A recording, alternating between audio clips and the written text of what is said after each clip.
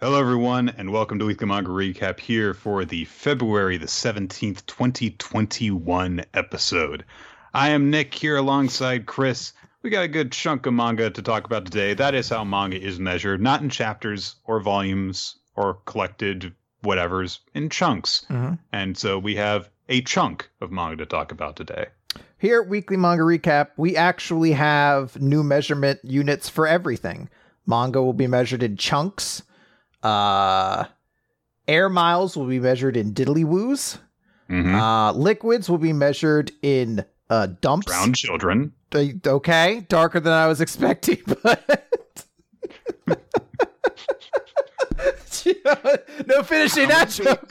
Look, how many babies can you fit inside the container? There you go. It's a very scientific measurement. So if you want to measure a shot glass, you can get King's babies, because if you want to use a shot glass, you'd be like, well, that's 0.18 drowned babies, because you can't get a whole baby in a shot glass to drown it, no matter how hard you try. You're gonna break the glass or the baby, both equally bad. We have nowhere to go from here, so we have to just go into the podcast. I don't know why that far is the one got me. Listen, these are very valuable shot glasses. I haven't found these Sonic the Hedgehog shot glasses everywhere, and I don't know, they might not make them anymore, so I want to keep them. Fast. Right. Chris, we have manga to talk about today. Yes, we have quite a lot of manga to talk about. With a lot of significant chapters to talk about, a lot of discussions to be had. I specifically did not reread anything today, so I'm trying to remember if you're right or not. No, I'm not. There's a couple that I know are important. Yeah, I think there's a couple series that'll have kind of important discussions to them. So let's go into it. Okay. And Witch Watch. There's also that. So. Academia, chapter number 301, The Wrong Way to Put Out a Fire, part 1. So we left off last time with Rei, Shota Todoroki's mother, confronting Endeavor, who was feeling overwhelmed and down on himself because, he created a serial killer. That is a bad thing. And she seemed like she was about to kind of tear into him for throwing himself a pity party. And we start off this chapter kind of there, but we actually are in a flashback to start with, to when Rei and Endeavor first met, when he bought her. Yeah, more or less. It's he essentially approached her family wanting her to become his bride, which I don't know if we explicitly knew that was what had happened, but we knew that they had performed a quirk marriage. And so seemingly her family was just very happy that some great, popular, rich hero was, going to do this. But Endeavor apparently did actually fall in love with her because, there's a scene of them just kind of getting to know each other, and how he sees that she really likes flowers, and he's like, she's strong, but prone to melting away at the slightest touch. Much like flowers are? Well, much like ice, I guess. Okay. Both analogies. Ice doesn't melt to your finger's touch unless it's an ice cube. Which is a little bit. Yeah, but a big block of ice? No, the bigger the block of ice it is, the more difficult it is to get it to melt. Yes. Yeah. I just don't know if I see ice as fragile, but, sure, whatever. Whatever analogy you have to use. Endeavor has lived his entire life in, Florida, where if it snows, it's really shit snow. So you're just like, what, this is snow? Oh, whatever, wimpy snow. It's gone. I don't even know how you build a snowman out of this. They must be making that up. That's an old wives' tale. A lot of dirt. So we begin again in the hospital room, and Endeavor is like, "Oh, Rei, are you okay?" And she's like, "No, I'm not. That's why I'm here." Which, yeah, makes sense. She saw everything happening on TV, and she was like, "Yeah, I gotta do something because this is messed up." We cut to their son, their eldest son, Dabi Toya, who is just kind of talking to himself on a couch somewhere. And he says, "That's a lot of burning. I can't feel a thing, though." Which is kind of a terrifying thought, that he's been burned so many times by his own flame that he literally can't feel it anymore. Yeah. It's probably a bad sign. Maybe you should not do that to yourself anymore.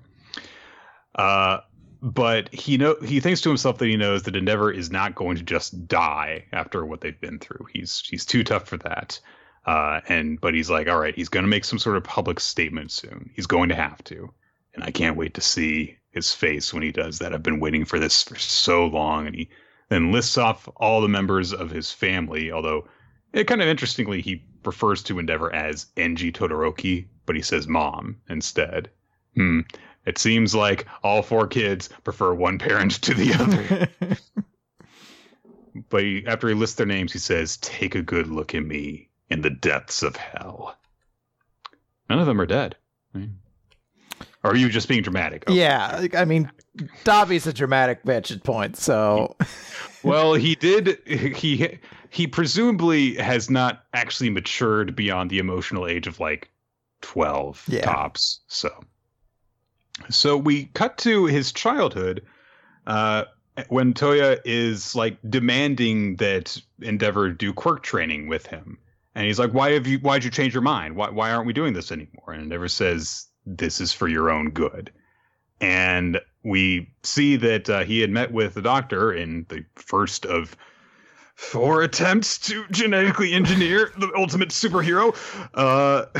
And it basically had almost the poorest possible result in Dabi's case. He has a more powerful form of Endeavor's fire quirk, but physically he takes after Rei. His body is meant to withstand the freezing temperatures of her ice quirk, not the super powerful flames of Endeavor's. Which, yeah, that makes sense given that what we've seen of his body and how it affects him and stuff. And the doctor then is just like, you shouldn't do this.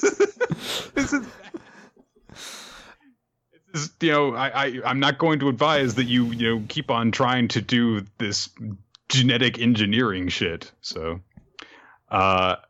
but Endeavor is just thinking about All Might, and he's also thinking about I'm not sure if it's encouragement he specifically directed at Toyo, or just a thought that was in his head of, you can surpass All Might, Toyo.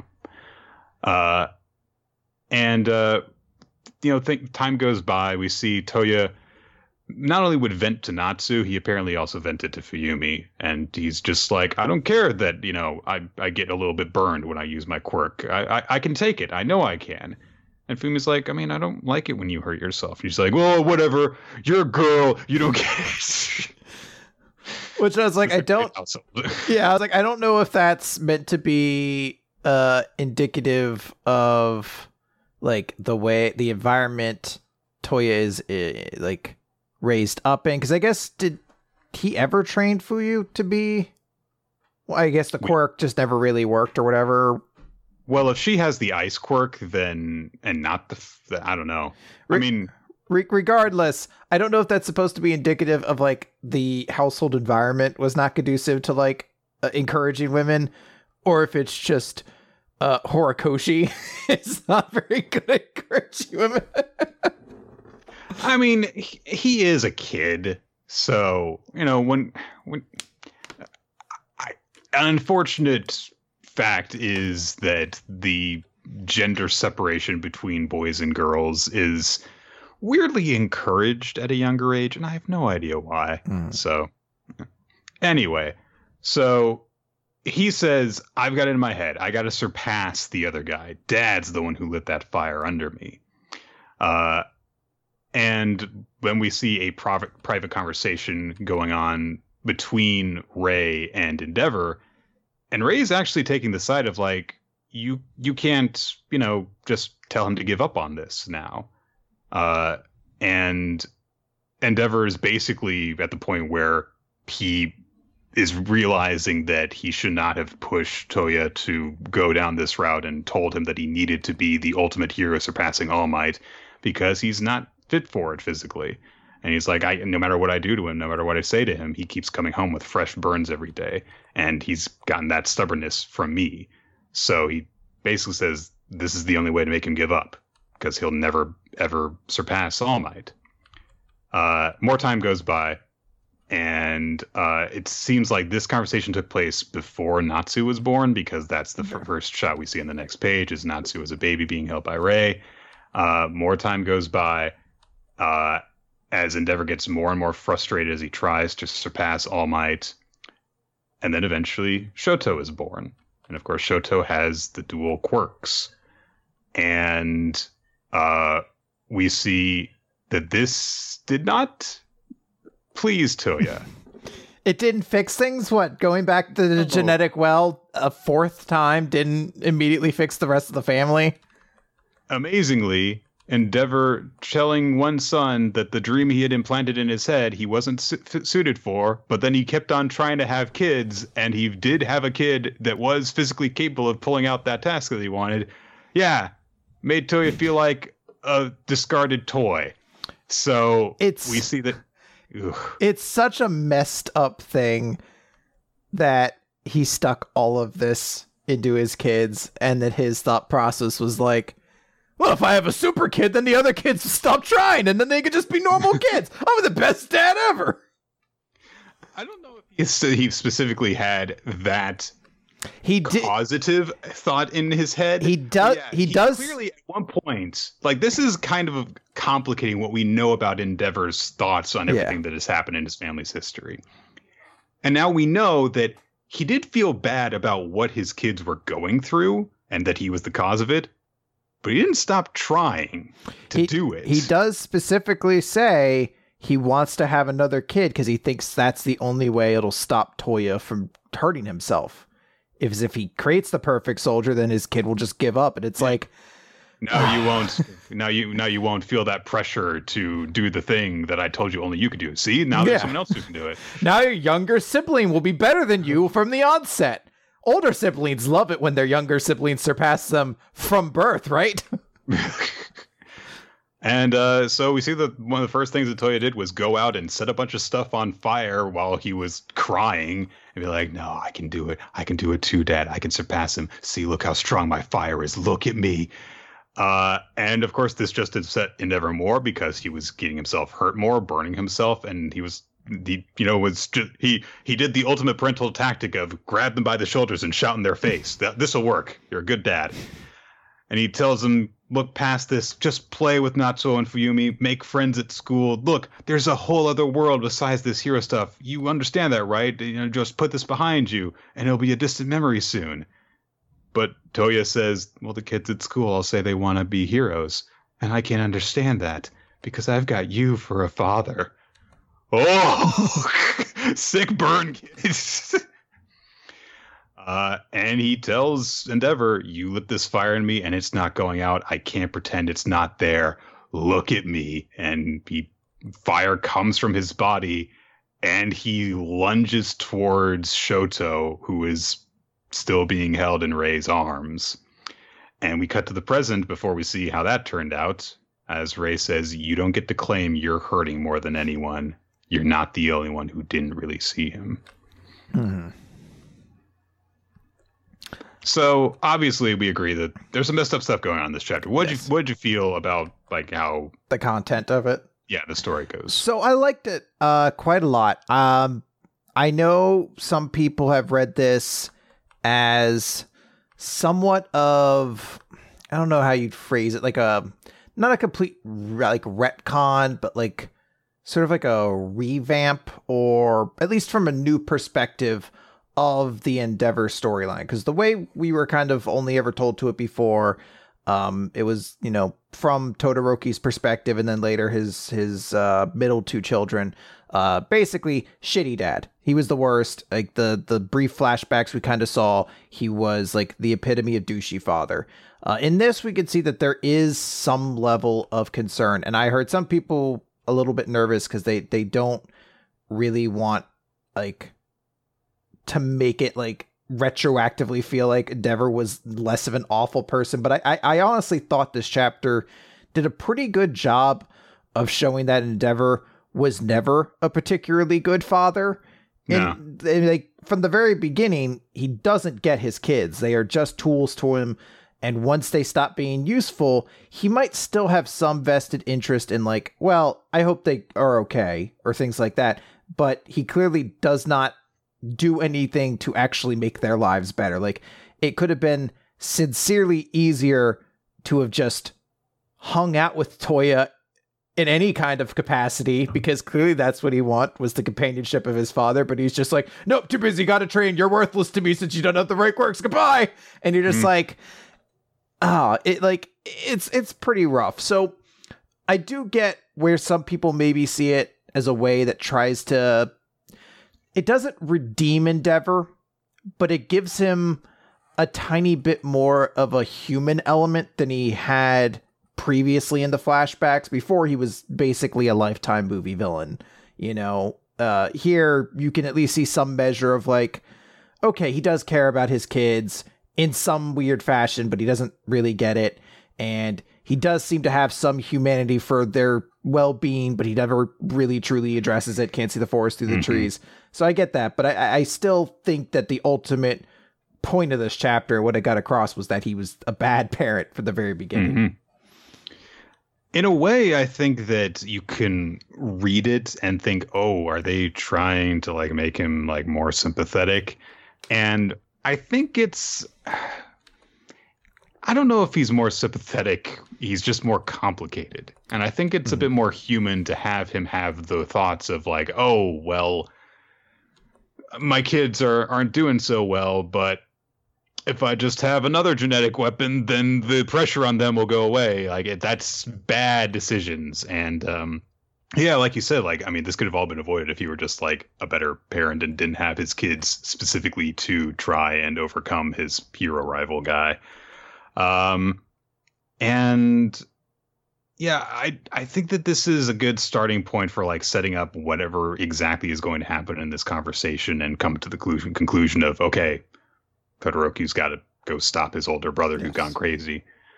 I do know the thought did go through my head while I was reading this of like, are they going to now say that Toya gave Shoto his burn instead of the thing where Ray poured it on his eye?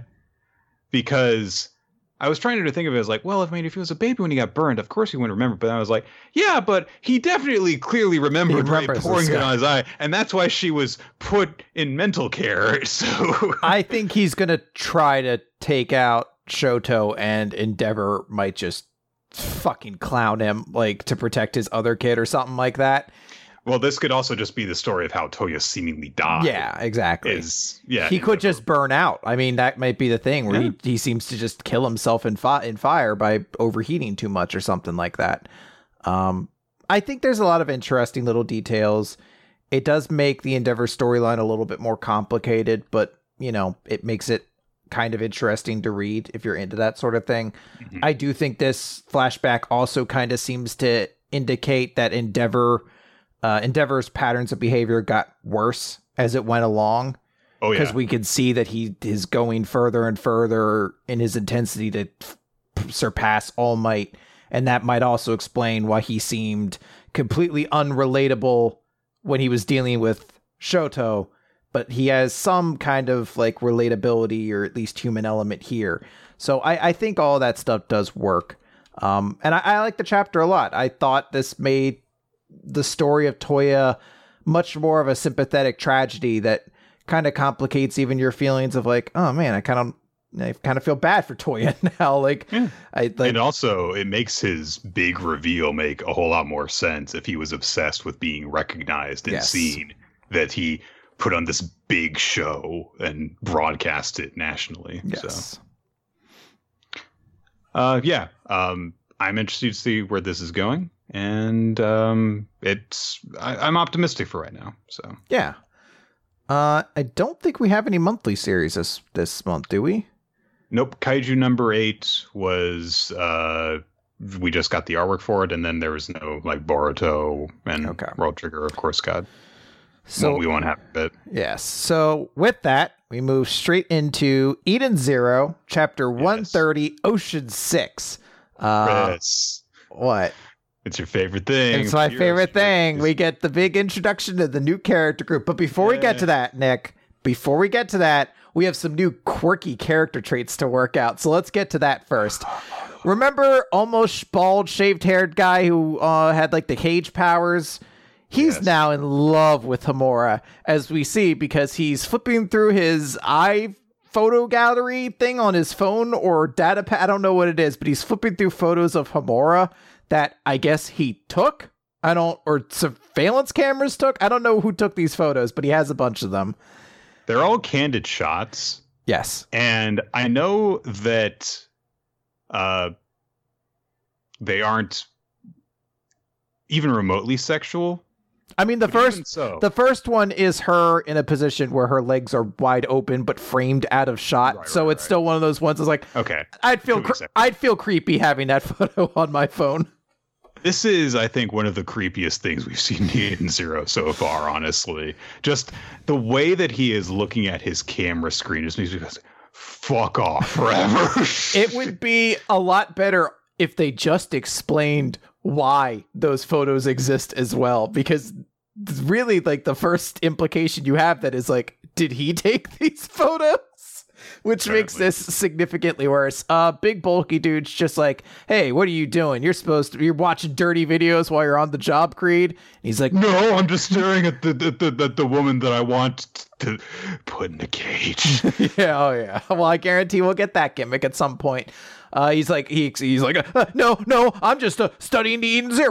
We gotta know everything about them. And he's like, the big guy's like, who gives a fuck? Nero and Elsie are in this galaxy. They're the big thing. He's like, no, I think these guys are mysterious. You should check them out. So the other guy gives his opinion. He's like, Rebecca, Beekeeper, never heard of her. Weiss, a guy from the past, 50 years ago. Wow, miniature androids. The androids that used to work for Ziggy. What the fuck is this? And Shiki, the kid who inherited Ziggy's power. And it's like, yeah, I guess that's a good way to size most of the crew. I mean, they've picked up 4 new crew members since that scene, but you guys wouldn't know about that, I guess. That's true. Yeah, so he's just like, look, we got Nero and Elsie in this galaxy and Ziggy, so like, yeah, they're a weird bunch, but we don't have time to fucking deal with them. Justice is over there talking to Holy, I think was her name. And basically, she's giving us the information of like, look, every one of Nero's top officials have assembled on planet Nero 1, also known as the Temple, including his twisted deadbeat son. And Justice is like, I don't care about him. And I was like, I agree, except I guess maybe you don't publicly know he murders women in his free time for fun. So I feel like you should, but maybe that information isn't relayed to you. We've seen that guy before, have we? Yeah, he was the guy with gravity powers who like gravitied women up to the ceiling and then like exploded them on the ceiling, I think, and then like let blood drip from the like ceiling or he crushed them. I can't remember. He used gravity powers to kill women. He's, a typical hero villain. And Holy's just like, you should. He's a real threat and Nero's old. So I like she says Nero is old and not Nero has a dumb gimmick that makes him not do things he probably should, but we'll get to that. Well, I guess I'm not doing anything about this. We get a weird shot of Holy in the bar from behind, which I guess goes to show us that Holy does in fact have a butt. So in case you were curious if that wasn't the case, we do know that. And the lore we're learning in this chapter, Chris. Holy, hang on, let me get on the Eden Zero wiki. Has a butt. She does note, she's like, hey, Justice, you head over that way. Jaguar and Eraser are going to help you. I can't go because I have other fish to fry. I don't know who those two are, so we'll find out when they get there. I'll probably say, who the fuck are these characters? So we cut over to Planet Nero 1, the Temple. And we open with a man, this guy's hands as he's holding a bunch of dice. And he says, the ocean weeps. And we are introduced to a member of the Erasion 6 Galactica, Emperor Poseidon Nero, as we get this full shot of him. And he has these squid-like tentacles that he has for hair and a beard. Not as good as Davy Jones in Pirates of the Caribbean, but let's all admit, that design was flawless from the very beginning. Nothing was surpassing it. So if you're going to crib from the best. And he gives his You are a liar. and he gives his little quote, though its tears be a drop of the blue cosmic sea, they will become a desolate darkness to reduce my flesh to ash. And already, I fucking love Nero because he is this pretentious fucking loser. Like, he has such a big, stupid speech. Really like Poseidon Hero.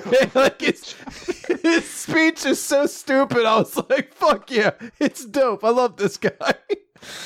He basically is like, hey, Forest has been violated at the hand of the Demon King Ziggy. So we get introduced to all the different members of the Ocean Six, the new group. So there's Callum Steelford, Lyra, Nisei, Miliani Lucra, Saika, and Fabiano.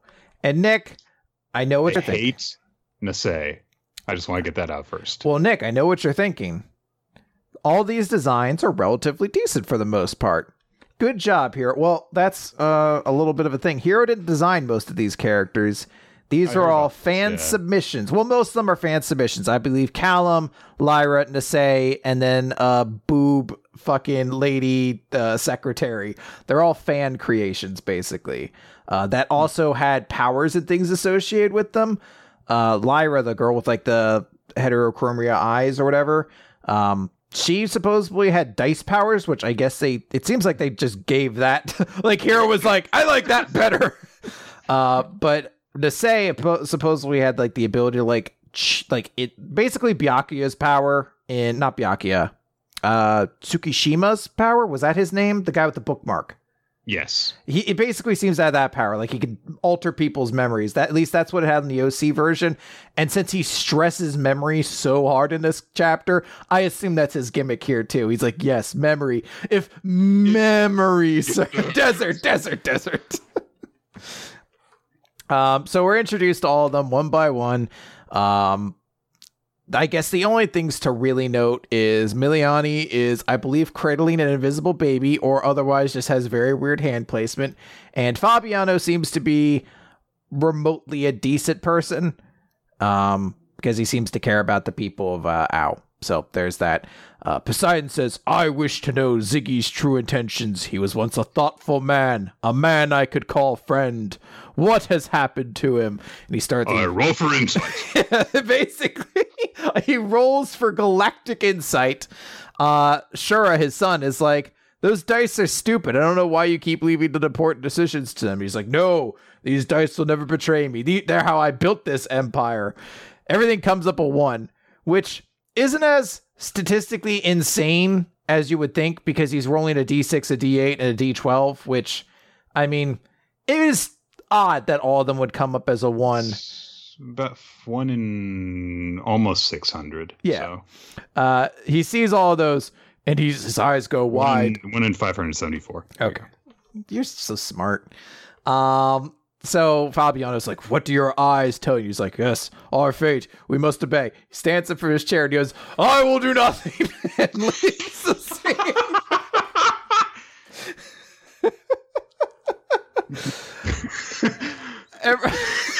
I love it. We're introduced to this character and he explicitly tells us, I'm just leaving now. I shall do nothing. He does follow it up by saying, Shura, I will leave this matter in your hands. I guess this makes sense if you're trying to preserve the idea that the Erasion 6 are all not inherently evil people, because we already are friends with Elsie and Draken Joe was defeated. So, like, make Poseidon a complex character and have him exit the scene so we can put the unambiguously super evil character in the lead. And I like the idea of doing it. As to, rolling the dice gives him an excuse to not do anything.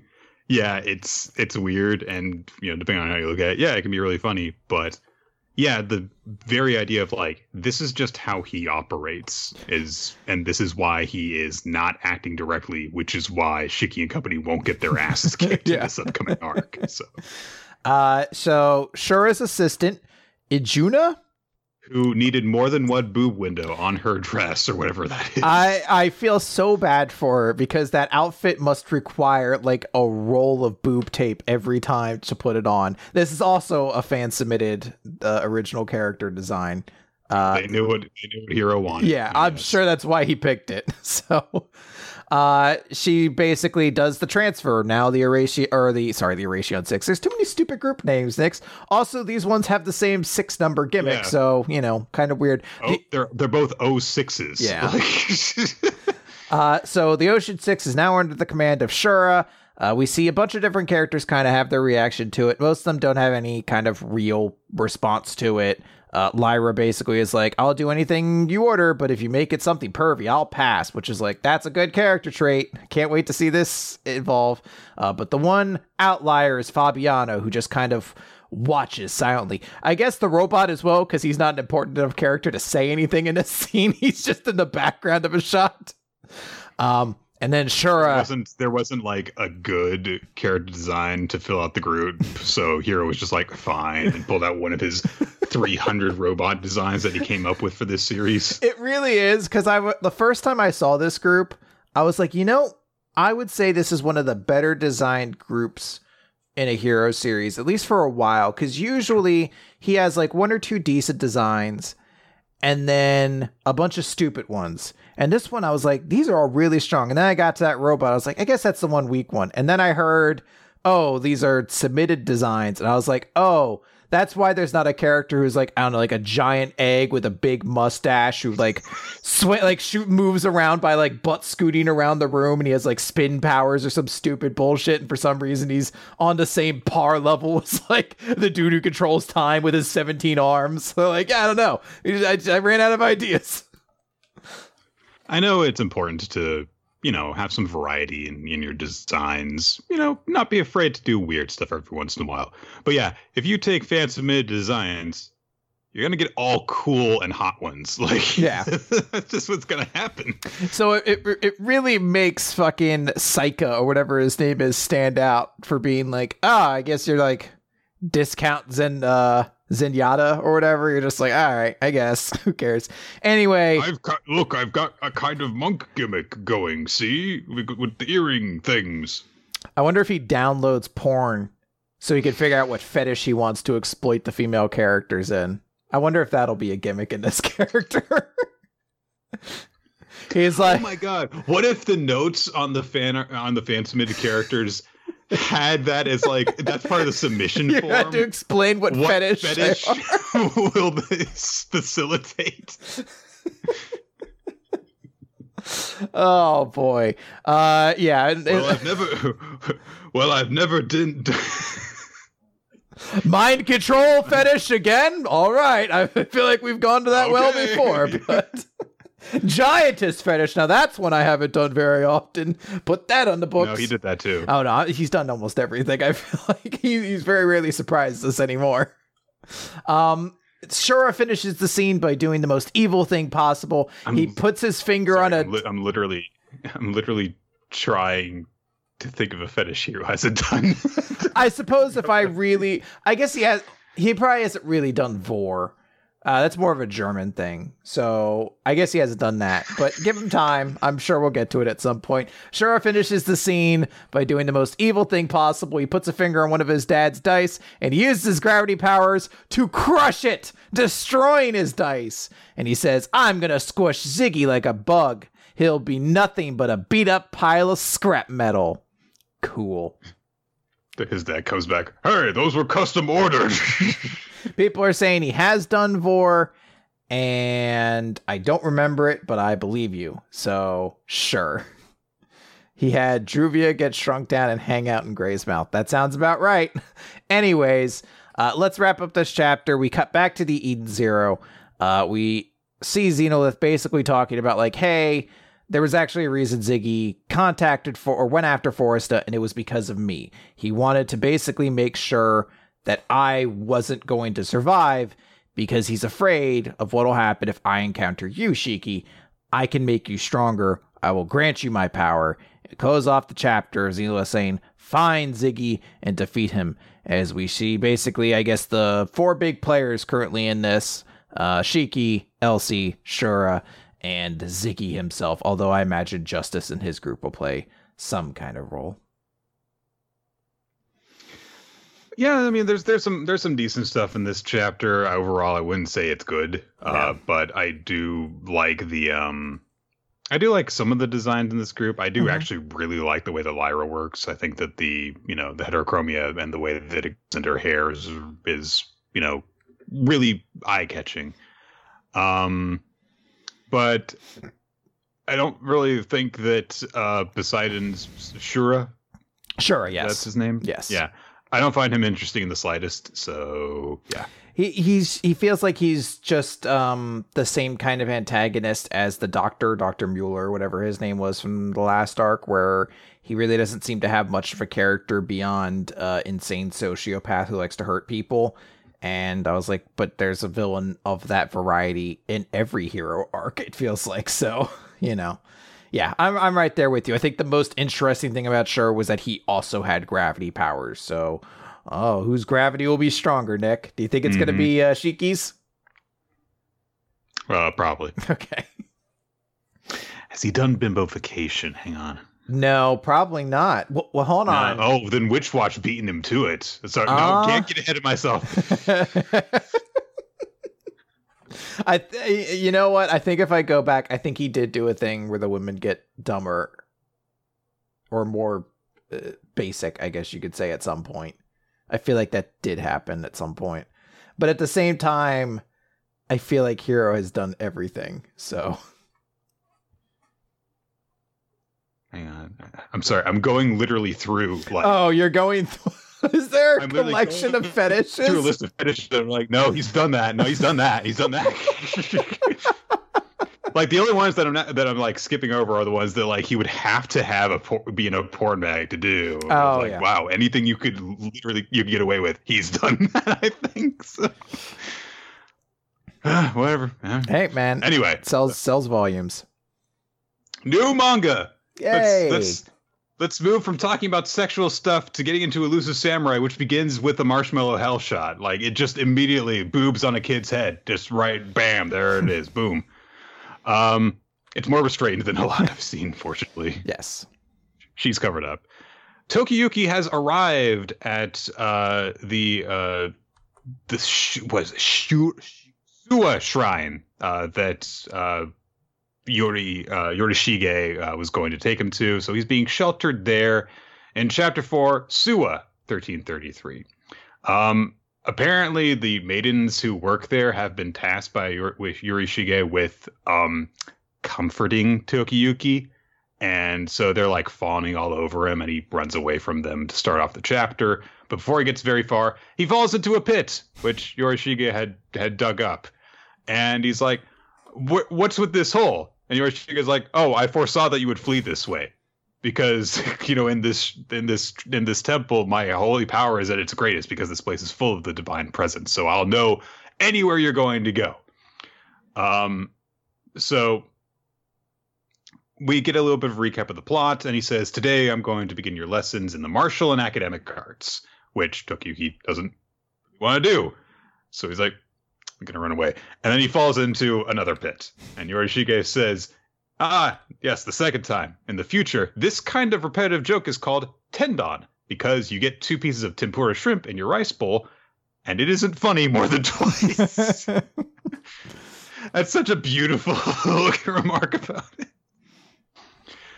Yorishige's daughter helps dig Tokiyuki up, apologizes on her father's behalf, and says, hey, you might say weird things and act kind of crazy, but he doesn't mean any harm. Don't worry about him. And Tokiyuki is kind of thinking about the position that he's in. He says, okay, I'm grateful for him helping me so far, but I don't really believe or trust that he has a realistic plan for the future. And this place is not a very large shrine, so it's kind of hard to believe that this place will supply me with what I need to defeat Ashikaga Takauji. We then see that Yorishige was fibbing about being able to tell where Tokiyuki was going for the pitfalls, because he's just been having the 2 soldiers just dig holes all day. Like everywhere, to the point where it's like, wouldn't he assume after he like falls into like 4 in the same like 5-foot square radius, and he's like, wait a minute. So Kojiro starts to get a little bit critical of Tokiyuki, talking shit behind his back. And he says, I mean, he was spoiled when he was just, the heir to the shogunate, so he just runs away from everything. And Yorishige says, hey, you're being unfair. At heart, Tokiyuki is pure and honest. He expected that he was only going to be a puppet ruler, so he never set any goals for himself. He never recognized the importance of applying himself. And if someone is lacking here, it's me. I still have not shown him that I can help him to achieve his goals.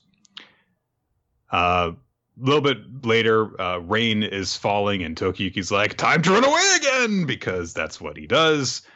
And he's like, I know I'm supposed to be like studying tactics right now, but why bother? I can't put them to good use. There's no way I can do this. Yorishige, of course, anticipates that he was running away, and he's, appears on the horizon ahead of him. And Tokiyuki's like, look, stop this. Stop trying to stop me. Look, I can do what you want without studying. And, if your army is losing a battle, look, I'll just run away, right? That's what I'm good at, right? And Yorishige says, Tokiyuki, I swear by the gods, losing is not a possibility. After all, I am a god! That's very reassuring right there. Tokiyuki just gets disgusted by this, so this doesn't reassure him at all.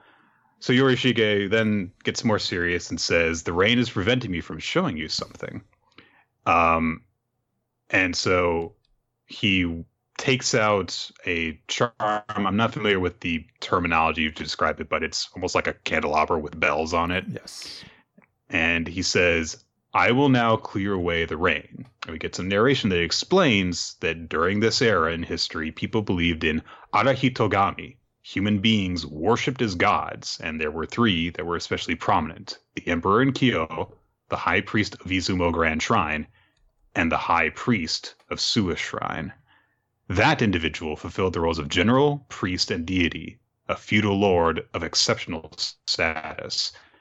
And as he waves the bells around, the clouds part, a literal choir of angels seems to appear and dispel the rain. And when the rain clears, there is a huge mass of soldiers who give out a huge cry right when Tokiyuki can see them. And narration concludes, the god Suwa-Myojin resided within Yorishige, making him an object of veneration in this region. And Yorishige tells Tokiyuki that he summoned all these people this morning. They are a sect of Suwa warriors who revere Suwa-Myojin, and their faith in me binds them together and gives them strength. Now do you believe me? You have a god on your side. One word from me summons 10,000 horsemen. Should you acquire the qualities of a hero and ally with divinity, you will gain warriors many times that number. So, what do you want to do? And Tokiyuki's like, I'll go to my desk and study. So, Yorishige is very pleased in this, and Tokiyuki's like, yeah, okay. I'll believe this guy. He'll turn me into a hero. And Yorishige is like, all right, everybody, that's a wrap for today. Thank you. And all the people that have gathered there are like, why the hell did you call us farmers away from our fields? We had work to do. So it was all a trick again. And Tokiyuki gets pissed off. But Yorishige is like, okay, come on, let's go. You've got study to do. And a warrior always keeps his word. And as the chapter closes out, we get narration that just says, Yorishige understood Tokiyuki more than anyone and showed the boy a path to the future, thereby gaining an inestimable influence over him. Becoming a hero begins with sharpening one's teeth on a god. So I thought that this chapter was all right the first time I read it, but going through it again, I think I have a much greater appreciation for it. For the little touches that are in it. Yeah, I felt exactly the same way. I was kind of meh on it at first, and going through the recap, I was like, I enjoy it more. This is an interesting series because I feel like I enjoy it way more as we recap it than I do in the moment, which feels strange. But yeah, I like a lot of the small touches that are in it. Can you just imagine like that parallel universe where we didn't decide to pick this up for the recap, and you told me about it a few weeks ago? I was like, I don't know, it's kind of boring. It's kind of meh. So I mean, I'm not ecstatic about this, but I guess like just kind of like reading through it again, knowing what's going to happen and seeing the little things and the way that everything unfolds helps to gain a deeper appreciation for the composition of the chapter. Yeah, I will say this is obviously a chapter that is intending to kind of build up Yorishige. And I don't know if Yorishige is, at least yet, as interesting of a character as, say, Nero or Kuro Sensei. But this is also only chapter 4, so there's plenty of more time to kind of show it. I do like that this character is just full of tricks and facades and all these things that kind of blind and try to kind of like hide a true identity. But I do like a bit of the relationship a little bit more. It's generally fun, and I'm intrigued by it. Nothing's horrendous yet, I guess I should say. So in that way, I'm kind of happy about it. I will say that I do wonder when we're going to get to the point where we have to kind of stop reiterating the premise, which is a little bit, it does kind of worry me a bit that we haven't gotten off to, it doesn't feel like we're building momentum yet. You know what I mean? Yes. So it doesn't feel like we have about that and if it'll affect the way people catch us on. Yeah, we don't quite yet have an idea what the forward momentum of this series, like where are we kind of going from here?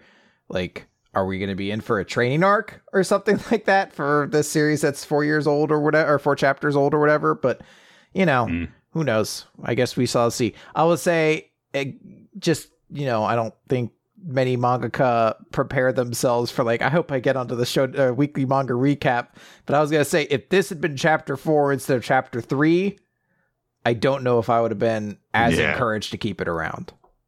I definitely know what you mean. Speaking of chapter 3, I Tell Seed chapter 3, Bright. So last chapter concluded with Miss Aoi allowing herself to be kidnapped by the taxi driver serial killer, who very obviously got her to take candy laced with some sort of sleeping medication. And as she comes to, she is tied down to a chair with a tape gag, and the guy's like, "Oh, you're awake, my precious star." And she's been captured. Oh no, except oh yes, because that's what you wanted to happen. We also cut over to see briefly that Sakon is, trying to figure out where she is, and because he knows that she must have already gotten in contact with the perp. Aoi's kidnapper is being like, "Oh, you're so pretty and petite," and then he reveals a shrine behind some curtains of his previous victims, and he's like, "You girls can be my #1 stars." And Miss Aoi seems to get freaked out. Tears come to her eyes, and he's like, "Oh, don't cry, don't cry. This is just how it has to be. Mommy would yell at me for playing with dolls, so I'll just have to play with you instead." Signifiers of serial killers. Anyway, but when he takes the gag off of her, turns out she's crying in happiness. And she then immediately cuts herself loose from the bonds with some sort of hidden blade. And she's like, "Oh, you say I'm your #1. I'm so happy." And the driver's like,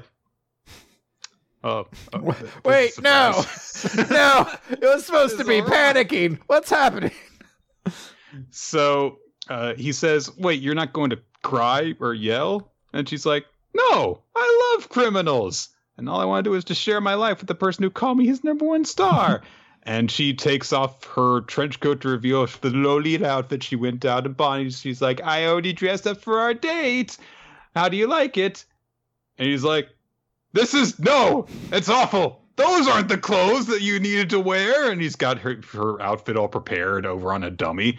And he's like, "Take them off or I'll take them off myself with a knife."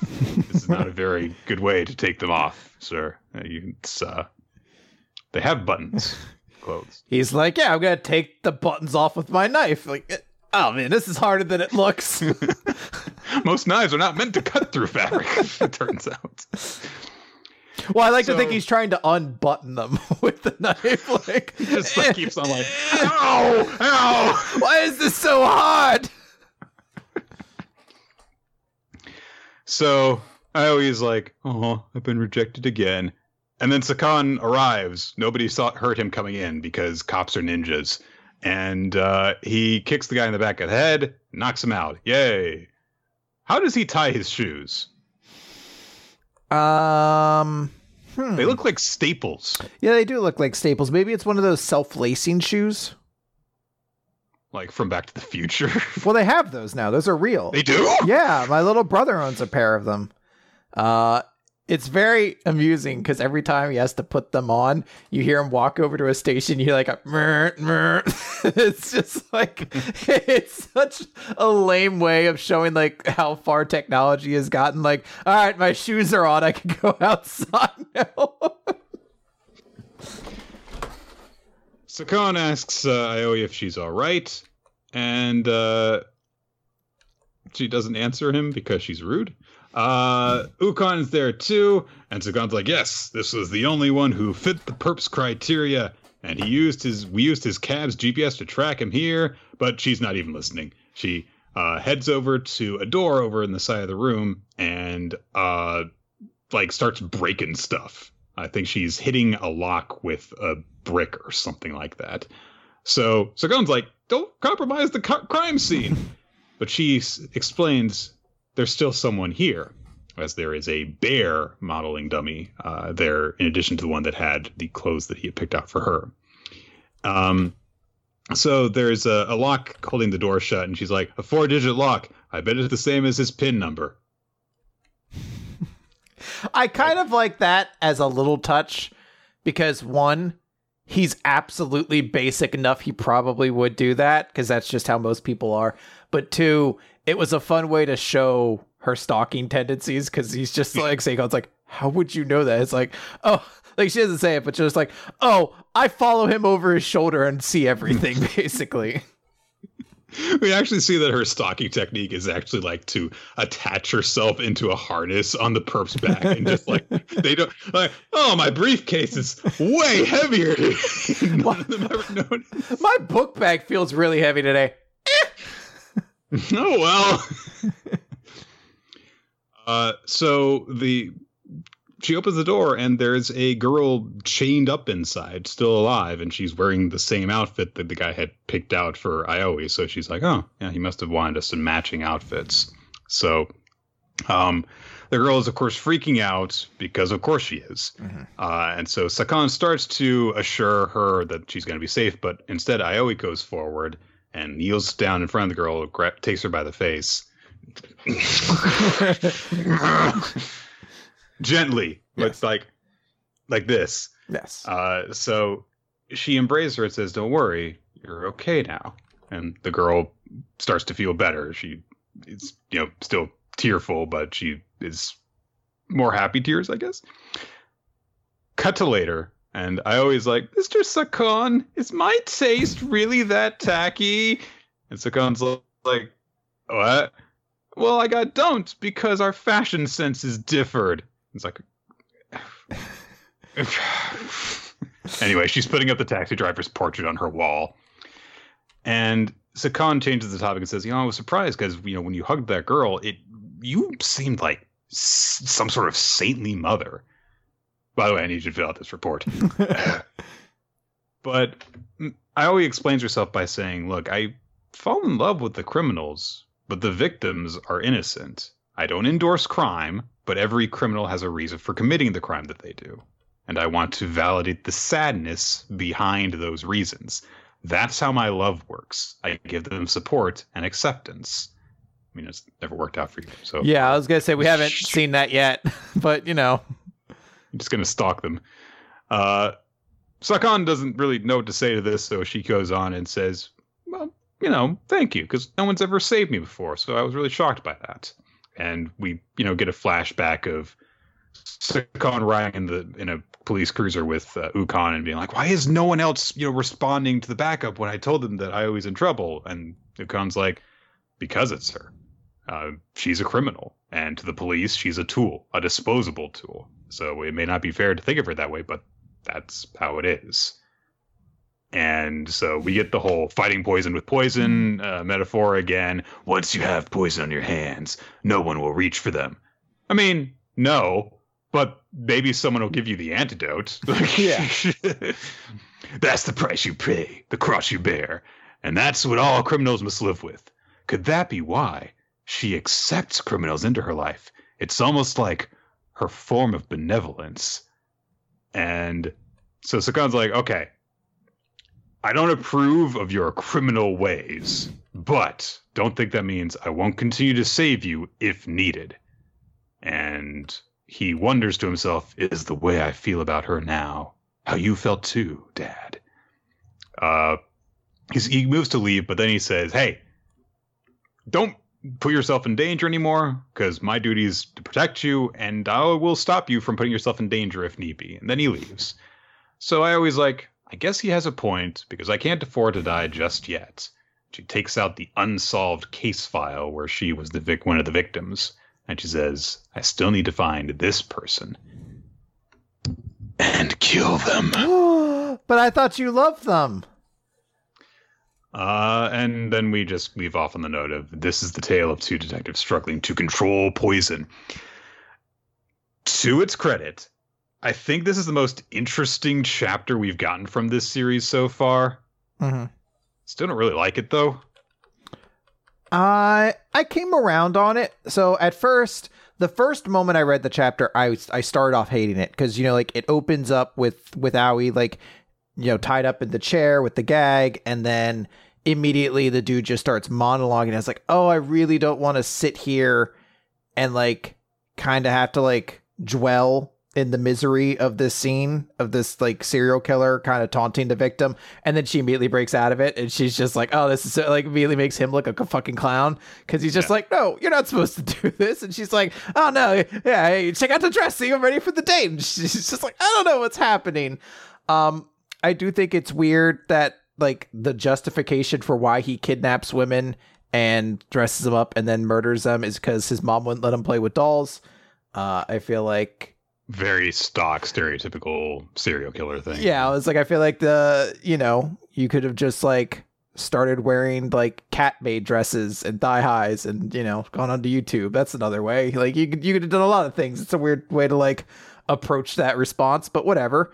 And I also don't quite she says her whole deal is I'm gonna, I fall in love with the people for their sympathetic side, and I give them support and acceptance. I was like, if you're going to start with that, maybe you should not start with a really violent offender, because this guy has been kidnapping and murdering girls.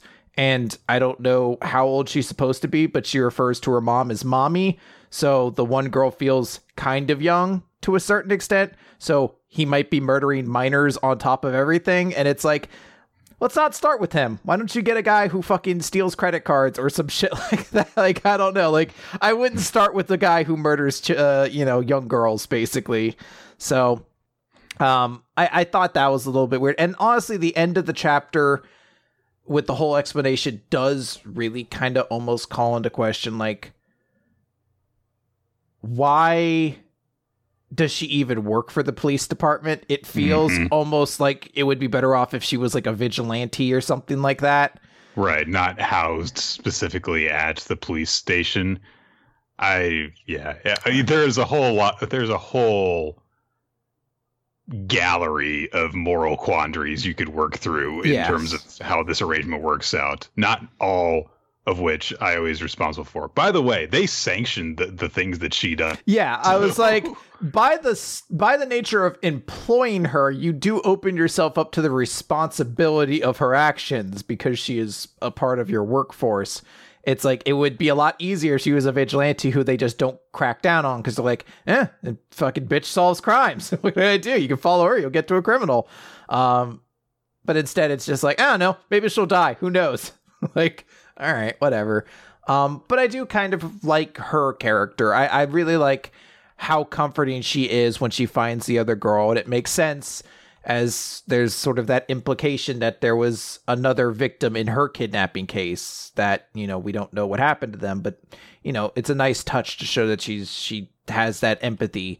And she has this very sweet personality to her, on the other side of like yandere detective vibes. And Seikon doesn't have a lot going for him, but he does seem admirable and the art's good. So this is not a bad story at all. And I think this is probably the best chapter of the 3 we got, even though I spent half of this recap kind of talking about all the bad parts of the chapter. Right. But I still thought it was interesting and innovative in a different way. Just very dumb at the same time. Now, this has been 3 chapters that this series has been running, so it is time to make our decision on this.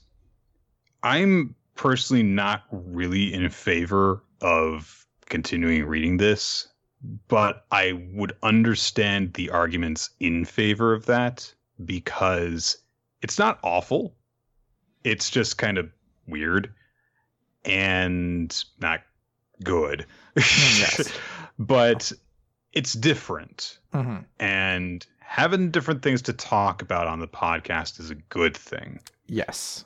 I'm just not particularly enthusiastic about the idea of continuing to talk about it currently. I would like to, if only for that kind of what you're saying there. It is a different sort of series. And I feel like, again, if it gets worse, I feel like it can 100% fall down the Time Paradox Ghostwriter trail where it could just get ridiculous and stupid. Or if not, it'll be, I don't know what the high point for the series is. You know, we're too early on to really say what like the audience judgment is. But in my general sense, I don't think this is going to run particularly long. So my thought is like, I don't get that impression either. Yeah. No. So I was like, maybe this is just something we end up talking about for, 4 months and it gives us something different in the recap or something like that. Yeah. Okay. You've convinced me. Okay. But I mean, when you brought Time Paradox Ghostwriter, I was like, you know what, you're fucking right, aren't you? You're like, what? It could This just next be bad. series was garbage, but boy, did we have a good time with that one. All right, so I don't need All right. I don't need Dolph Ziggler's theme song for this one. All right, I'm gonna close that phone. I was gonna see if we could like bargain something out, but like, But again, just note I have it. Also, I have a handle now, so just note it's even it's nice. becoming more and more.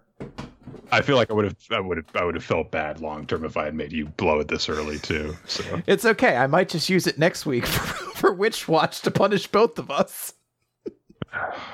So, Magu-chan, God of Destruction, Chapter 31. Gula, the Adamantine. What's up, Chris? It's just, I don't know. I just started laughing because I remember that this chapter was basically like, how like the end of a harem series has to like pair off all the spares, basically, like that old trope. This is like that, but everyone has to get their Pokemon. It's like everyone's supposed to get a power up, and they did the main characters and gave them theirs, and then they're like, shit, there's like a bunch of side. Like, how are we gonna get fucking Matt and TK their crest? I don't know. They find it in a well or something or not Matt and TK. What was it, Joe and TK, I think, whatever. It was Matt and Izzy found theirs in a well. Matt and Izzy, while they were with Pixie-mon. Yeah, you're just like, I don't know. You find it in a well. They were right next to each other. Like, we had to get some of these fucking done, okay? Ty's was the first they found, and then Joe's was in the soccer coliseum. That's right. I forget it because it wasn't actually a Joe-centric episode at all. It was a Ty-centric. Yeah. Mimi got hers when after they were on the desert cruise ship. There was the giant cactus that sent it away, and it was over the giant cactus. Then Sora was the last one they got because hers was at the bottom of the pyramid that Datamon was in. 1, 2, 3. Where did TK get his? Oh, I don't remember that one. Was it a lighthouse? I don't remember. I'm trying to even think if he got his at the same time or did he get his later? I don't remember where. Because he didn't evolve into Magna Angemon until the Dark Masters arc. So I don't remember when he got his. Somebody's saying it was a cave exit. That sounds about right. Okay, fine. Why would I bother to remember anything that I do with I don't know. It was also great. We stopped the guy who rattled off all the crest locations other than that. Like, we stopped the podcast dead too for like 2 minutes to be like, it's important, guys. Matt knows he got there when Joe got his second. We'll be doing that. Yes. If we couldn't If we couldn't have figured on out. Crunchyroll. All right. Anyway. Yeah, this is Kyo getting her Demon Lord partner one. That's the conclusion of this. Might as well get that out of the way. That said, how we got there, I did enjoy the journey because this guy that they meet, Gula the Adamantine, he starts off as this massive serpent head that they see pop up on the beach. And he challenges Maguma Nuaku to fight him because he wants to be the true god of destruction by proving he's more powerful than Maguma Nuaku. And Magu responds to this challenge by using his eye beams and immediately blowing the guy apart. And his head falls to the ground.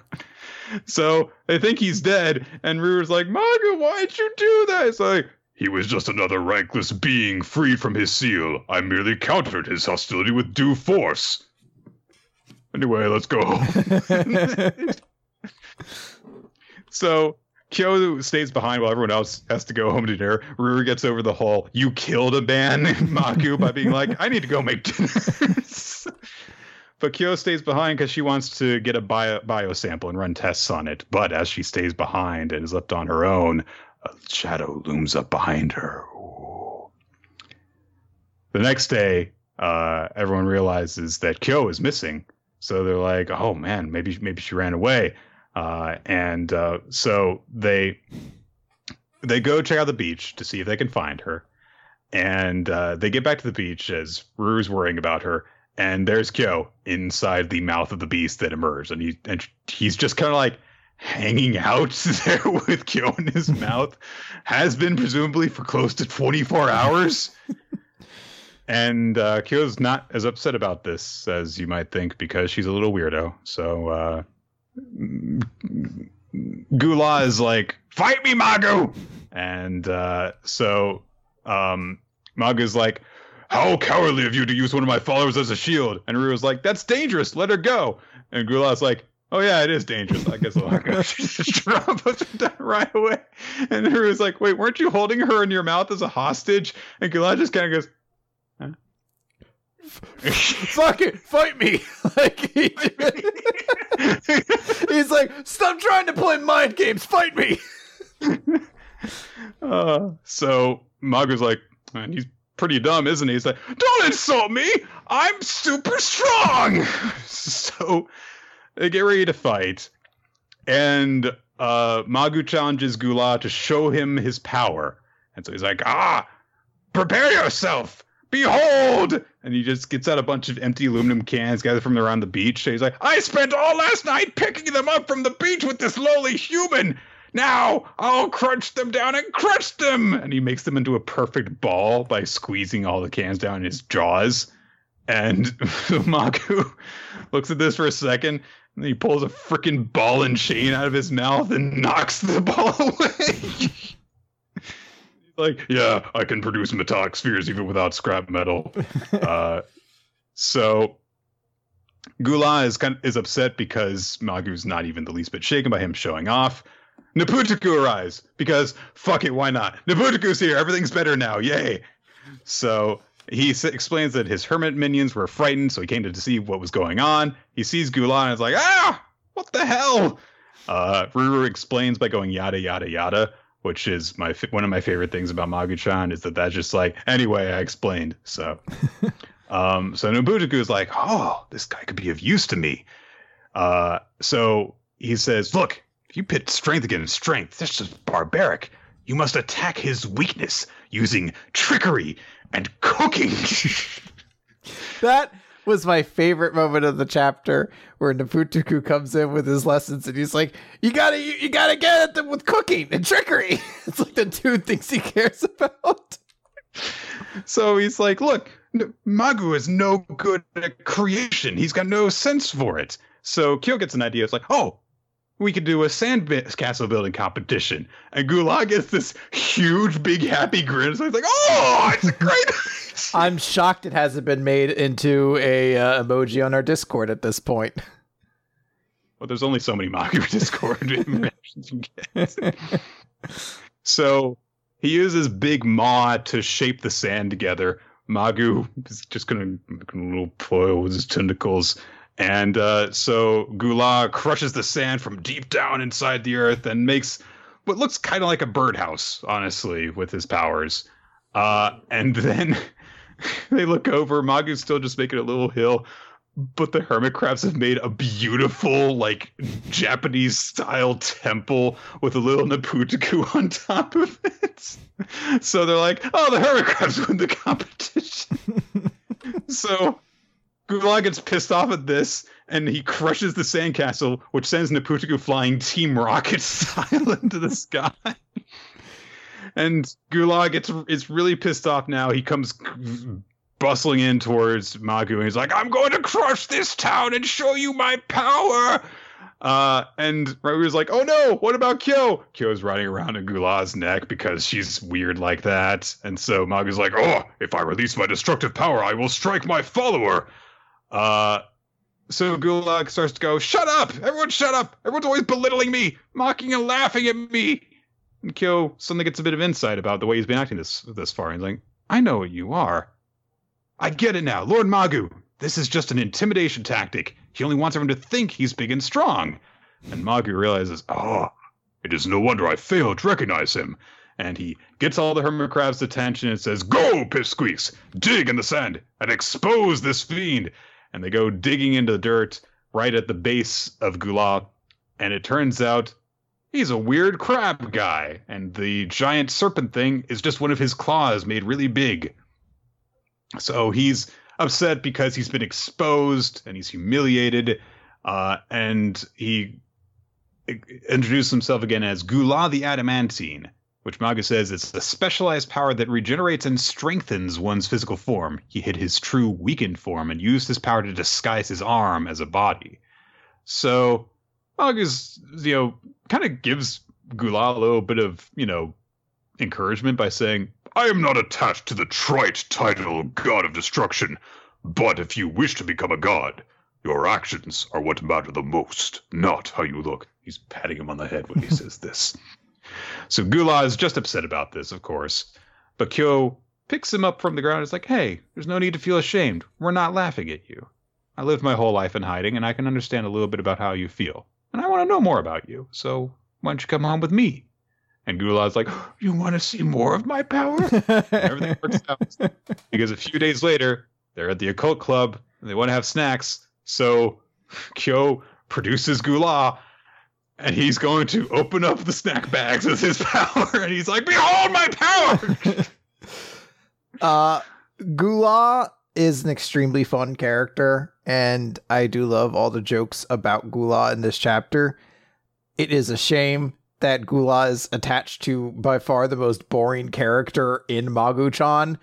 Even every time they cut to her, it's something where it's like, it sure looks like fucking whatever her name is having a really good time. And she's like, tee hee hee. I'm like, man, it's just nothing. There is nothing in this character.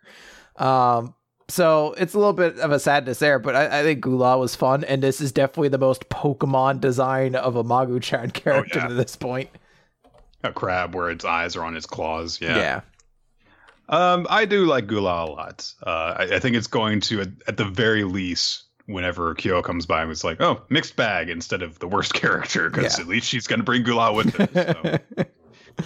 I do quite like him. I like him more than the depressed one. And I did not hate him. So yeah, I thought this was an interesting chapter, and we'll see what else this guy gets up to. Yeah. So. It's interesting. Now there's another god, so I presume we're going to at some point start having to move into why all these gods are showing up. There was the implication a couple times now that something might be going on with the Holy Knights.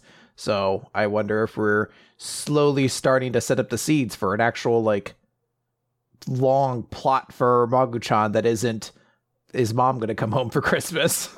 Yeah. We'll see. Maybe.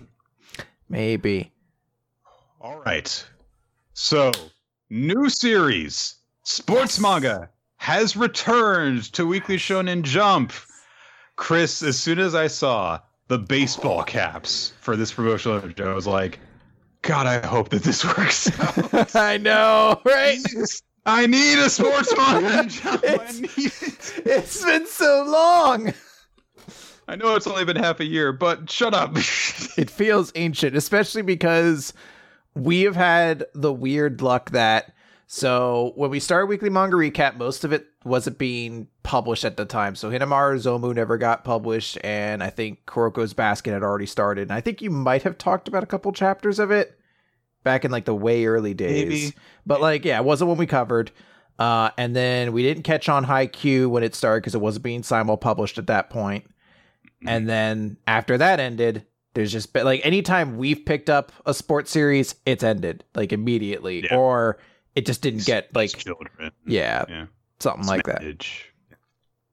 So this is Nine Dragons Ball Paradise. Hey, that's the emphasis in the logo, not mine. Okay.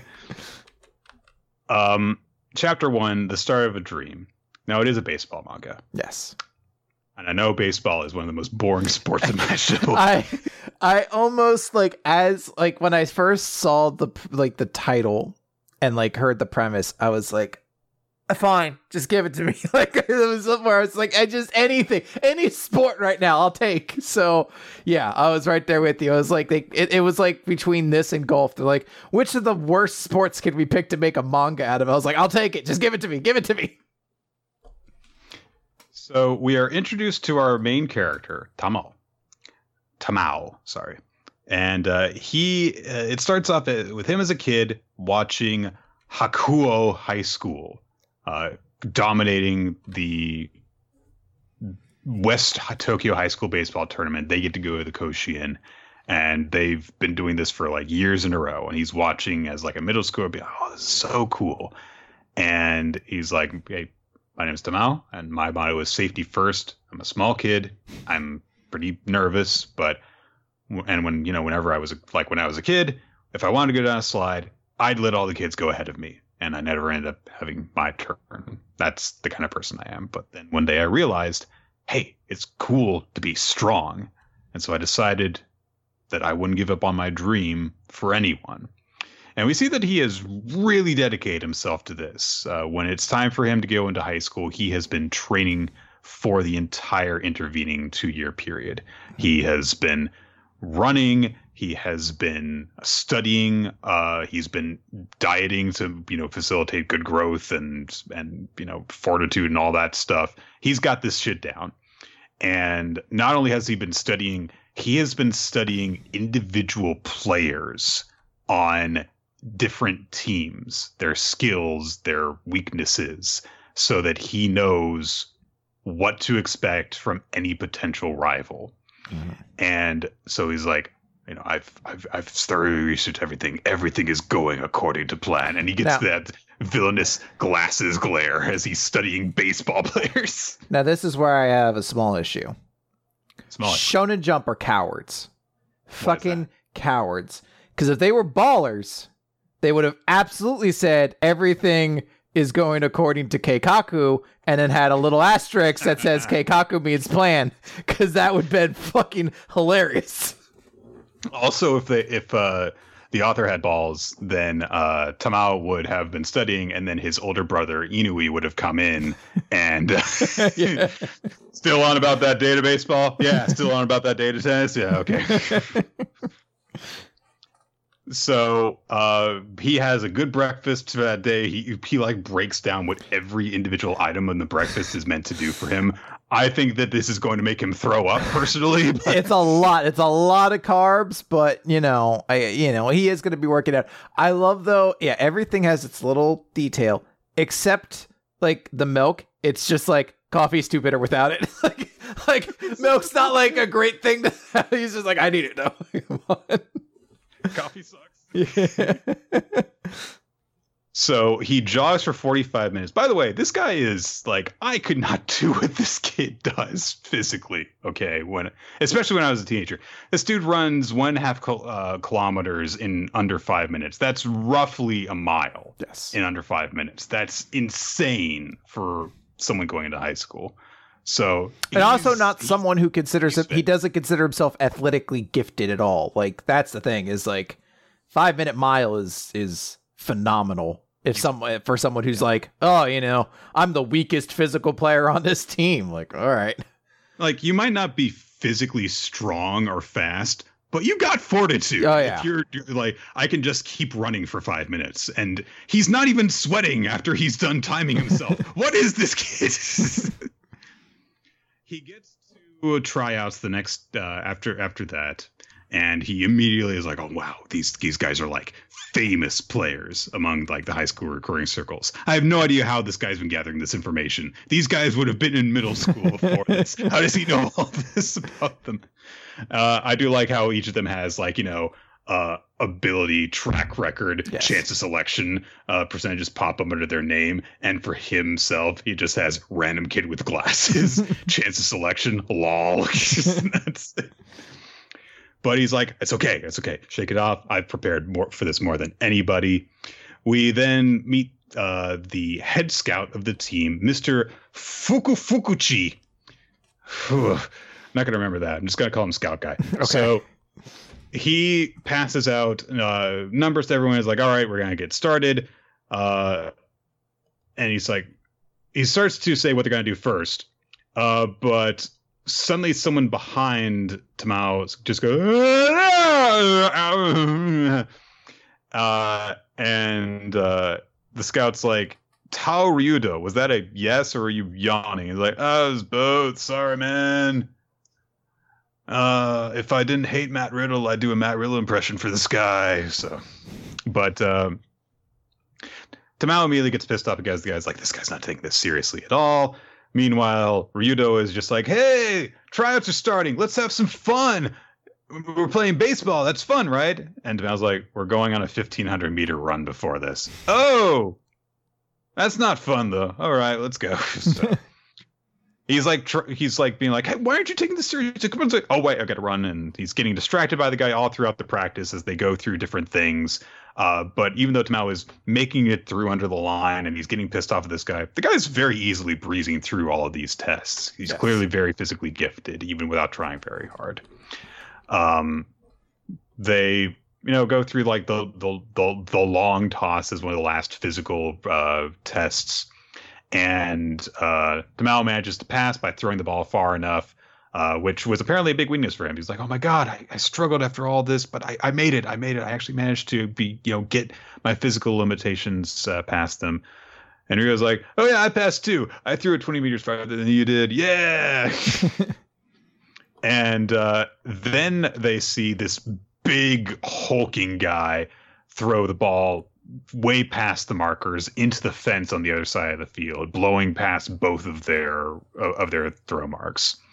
And Azu, I guess we'll call him because that's what Ryudo's calling him, is like, who's that guy? Is he famous? And Azu's like, I have no idea who that guy is, but he's introduced as Daichi Kunoshiro, a 30-year-old man going into high school. So, and this guy is also trying out for the same position that Azu is, which is catcher. And he's like, I mean, this kind of team, they only need one catcher.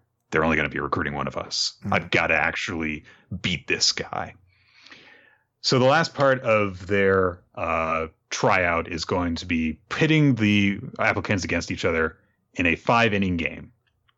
And of course, so that puts Azu and Kunoshiro on opposite sides. So Azu's like, all right, all this research I've been doing, I can do this. I can make this team.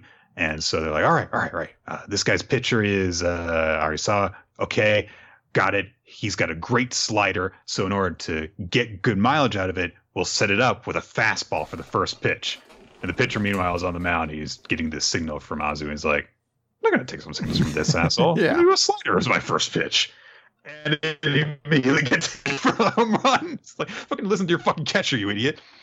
So immediately, Team A is taking a lead over Azu's Team B. And people are blaming the difference in catchers because Kunoshiro is so talented and Azu is not doing so well because his pitcher's not listening to him. And he's really nervous and upset about this. So he tries to, call the players over. He's like, hey, can we strategize? And they're like, what? What do you want? Nothing. So Ryudo's like, hey, why don't you speak up? And I was like, they don't trust me. I'm just some nobody. So Ryudo is like, well, it's my turn to pitch, so I'll show them. And I was like, oh, you're a pitcher. Yeah. So he's, trying to get the team back in good spirits. Like, all right, let's do this. He throws a pitch. Yeah. I need to note this now. So one of the things I think that really works in this series' strong point is the art is really good at the action. Like, if you wanted to show that this guy's fastball is incredible, you make it look like a fucking Dragon Ball Z attack where there's like the spiral and then a spiral of wind behind, over top of it. It looks freaking awesome. Yeah, he basically fires a special beam cannon that curves around, and it's noted as a rising fastball. So very difficult to hit, and no one's got any information on this guy at all. So they're like, oh, wow. We could have a real ace on our hands with this guy. So I was like, all right, this guy, I mean, geez, he's got speed, power, and he's got such wonderful, subtle manipulation of tempo, and his arms like a whip you never see coming. It's like talking about a boxer in a way. So he analyzed all this, and then he's like, okay, well, what kind of pitches do you have? He's like, oh, I can throw a fastball, and that's it. I can put it inside or outside. So give me some good hand signals, Azu. Yeah. So Azu starts figuring this out, and he's like, okay, fastballs only 2 locations. So I need to figure out how to get the first 2 strikes, and then once we get there, we finish them off with that high fastball. And they start throwing batters out, and they're like, oh, wow, this guy's crazy good. No one's even getting close to this. Kunoshiro, the big bulky catcher, is the next guy, and so they're like, all right, we'll see how this guy handles this. And he goes like, we're going to strike this guy out, right? I mean, if we want to even the score, we've got to strike this guy out first, right? And I was like, I mean, yeah, but I don't know if you can go head-to-head with this guy.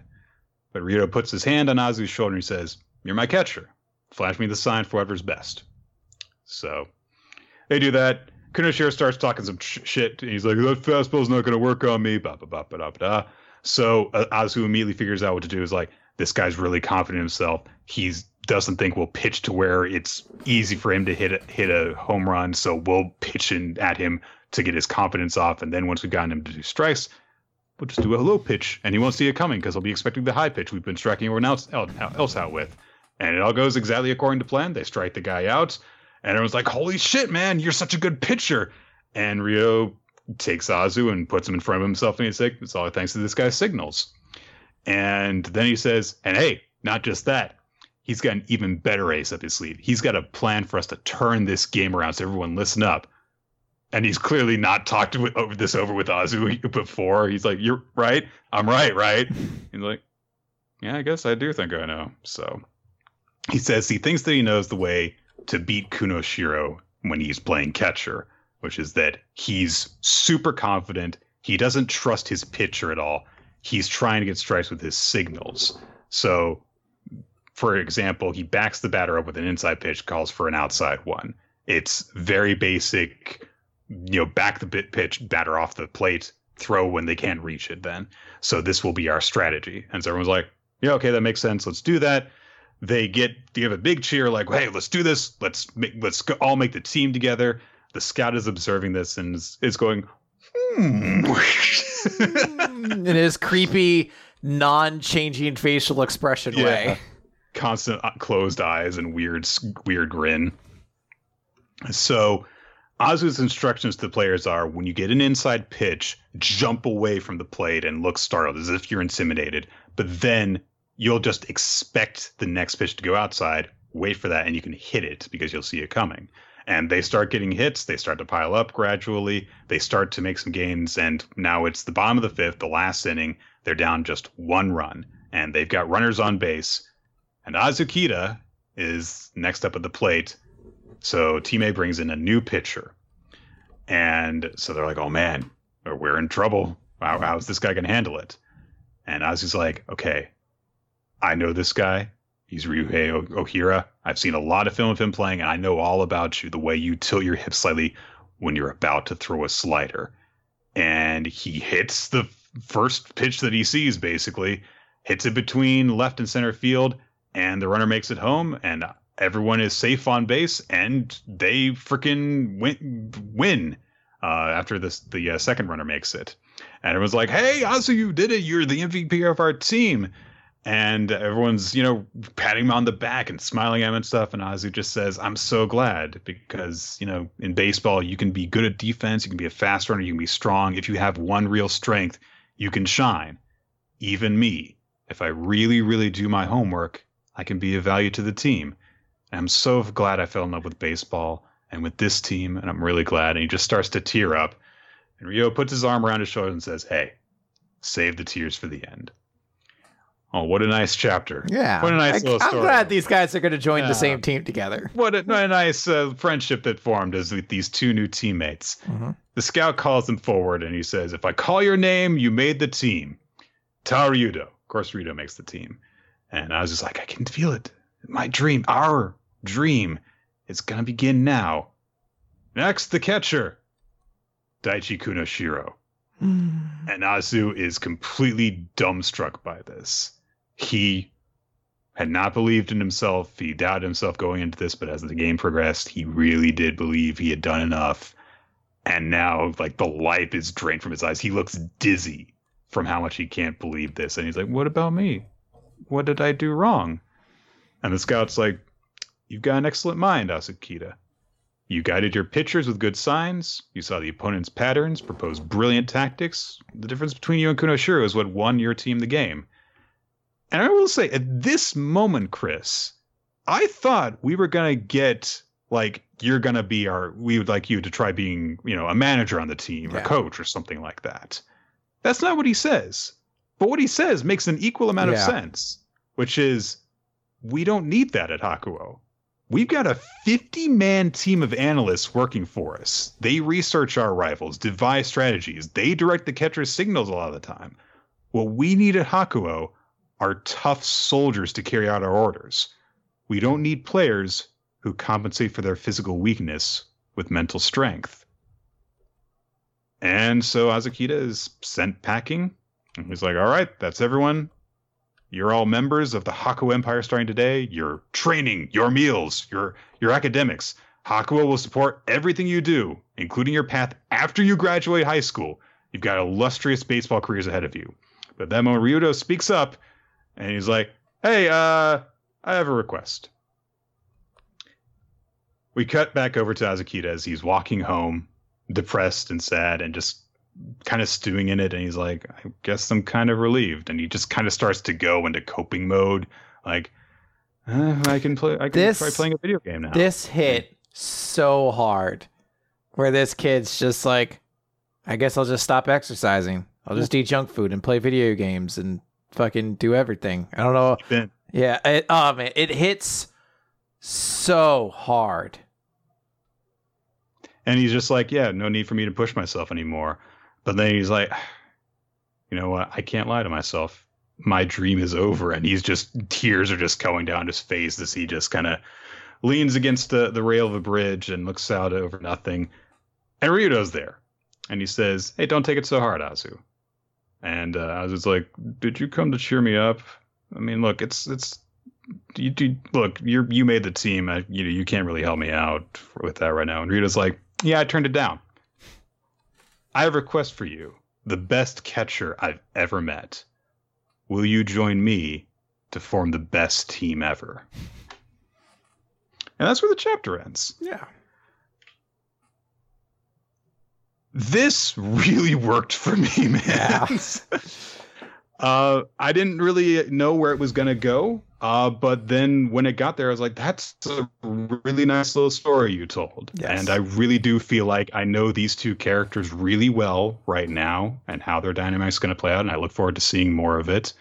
And it's not even about the baseball. It's about what baseball means to these two kids, which is really nice.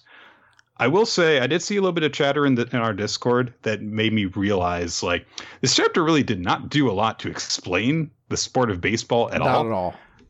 Which makes sense if there's going to be a sport that doesn't get explained in a manga, it's going to be baseball because baseball is such a big thing in Japan. I was gonna say it's a sport that's not only big in Japan, but big everywhere. Like I think for the most part, I guess maybe Europe isn't huge. Not everywhere. Yeah, like, I guess that's not true. But some, people we've got some European members of our Discord who were like, I don't really get this. What is this? That is true. Baseball popular? So I guess soccer's probably the most like common sport now. Recognizable. I would say that soccer is probably the football association football. So I do understand that, and I think that people from Latin American countries. That's what I was thinking. I was like, it's the U.S. I know it's big in Latin American countries. Like I know it's a bigger deal. So I do think that they kind of take it for granted. So I do understand if you were like, I can't really follow this because I'm not familiar with baseball and it doesn't really do anything to explain it. I was able to just kind of look past baseball, which, as I said at the beginning of this, is a very boring sport. So, because, hey, these characters don't think it's boring. They think it's fun and it means a lot to them. And I think that really carries this chapter, just how much Azu wants to make this team. And he does literally everything as perfectly as he can. He works so hard for this and he just gets told no, not because you're bad, but because you're not what we're looking for. And it's that kind of cold adult thing that happens sometimes, which is your skill set does not match what we're looking for. And we don't have anything for you. But the dream's not over. Yeah. So we're going to see exactly where things go from here. Are they going to go to a different high school together or what are they going to do? Yeah, so. I'll be very curious. It felt a lot like the first chapter of Haikyuu, where Haikyuu kind of set itself up like here's Hinata and here's I'm blanking on his name. The Kurama? No. I don't know. Regardless, here's these two characters and their rivals. We're going to set these guys up and they're going to be rivals forever. And that kid's going to go on to a big school, Kageyama. And, Kageyama's going to go on to a big school. Hinata's going to go to the school that he most likes. And then they're going to meet in the end of the chapter. Kageyama's at the same school. Yeah. And it's that twist that gets you like, okay, I'm into it. Because that's the thing. Like they start this chapter. And for a moment I was like, it almost feels like he's going to make the team. And I was like, but what do you do from there? Because this is the best team. I was like, how are they going to have interesting fights? So when he doesn't make the team, you're like, oh man, I wonder if that's the thing. If they're going to have this other guy be his rival, and then the kid's like, I have a request to make, which does make me laugh a little bit because I was like, yes, what's your request? I would like to quit the team. Like, I request to leave. Like, I guess he's a very polite kid, so I guess that's what he would request you all to go fuck yourselves. I request everyone here to beat a big bag of dicks. Goodbye.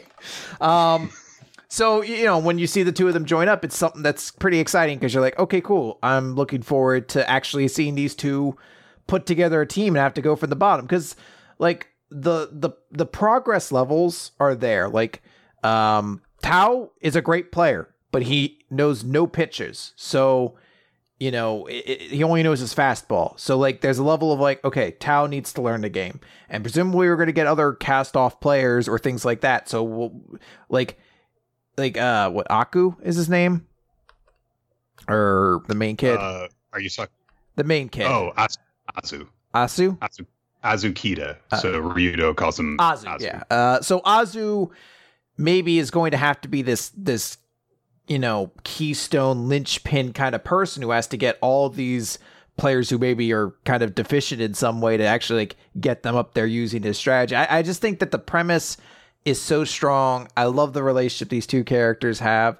And again, it's just the emotion of it. Like, it really destroyed me to read Azu just thinking to himself like, oh, all right, I don't have to try anymore. I'll just start eating junk food and playing video games and staying up till 6 a.m. because who gives a fuck? My dream's gone. And it's just like, it's so brutal. It's so brutal, but I love it.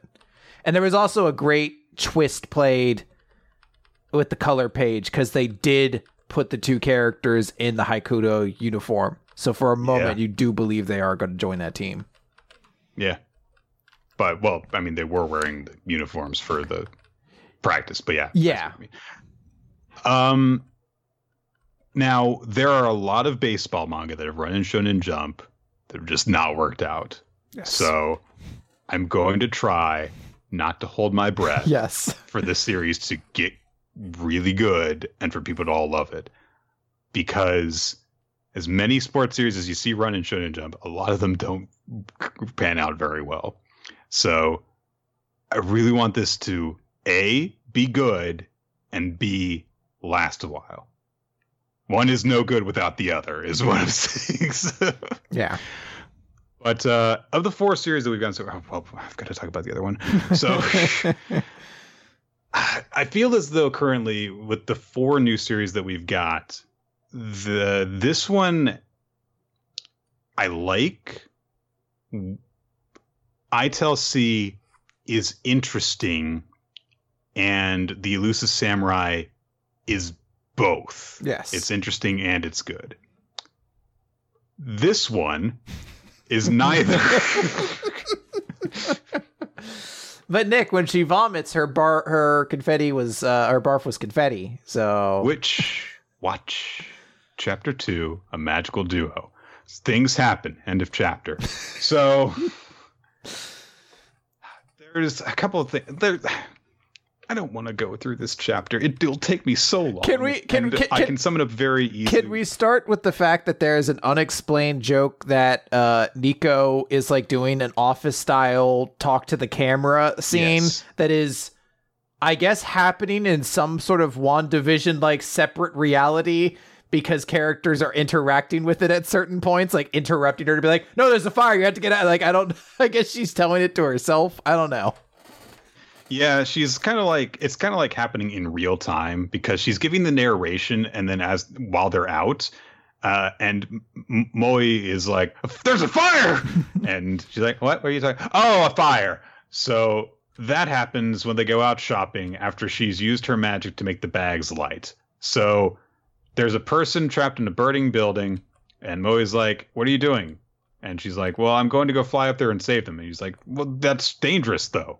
Because he's worried after the prophecy he heard about from his dad.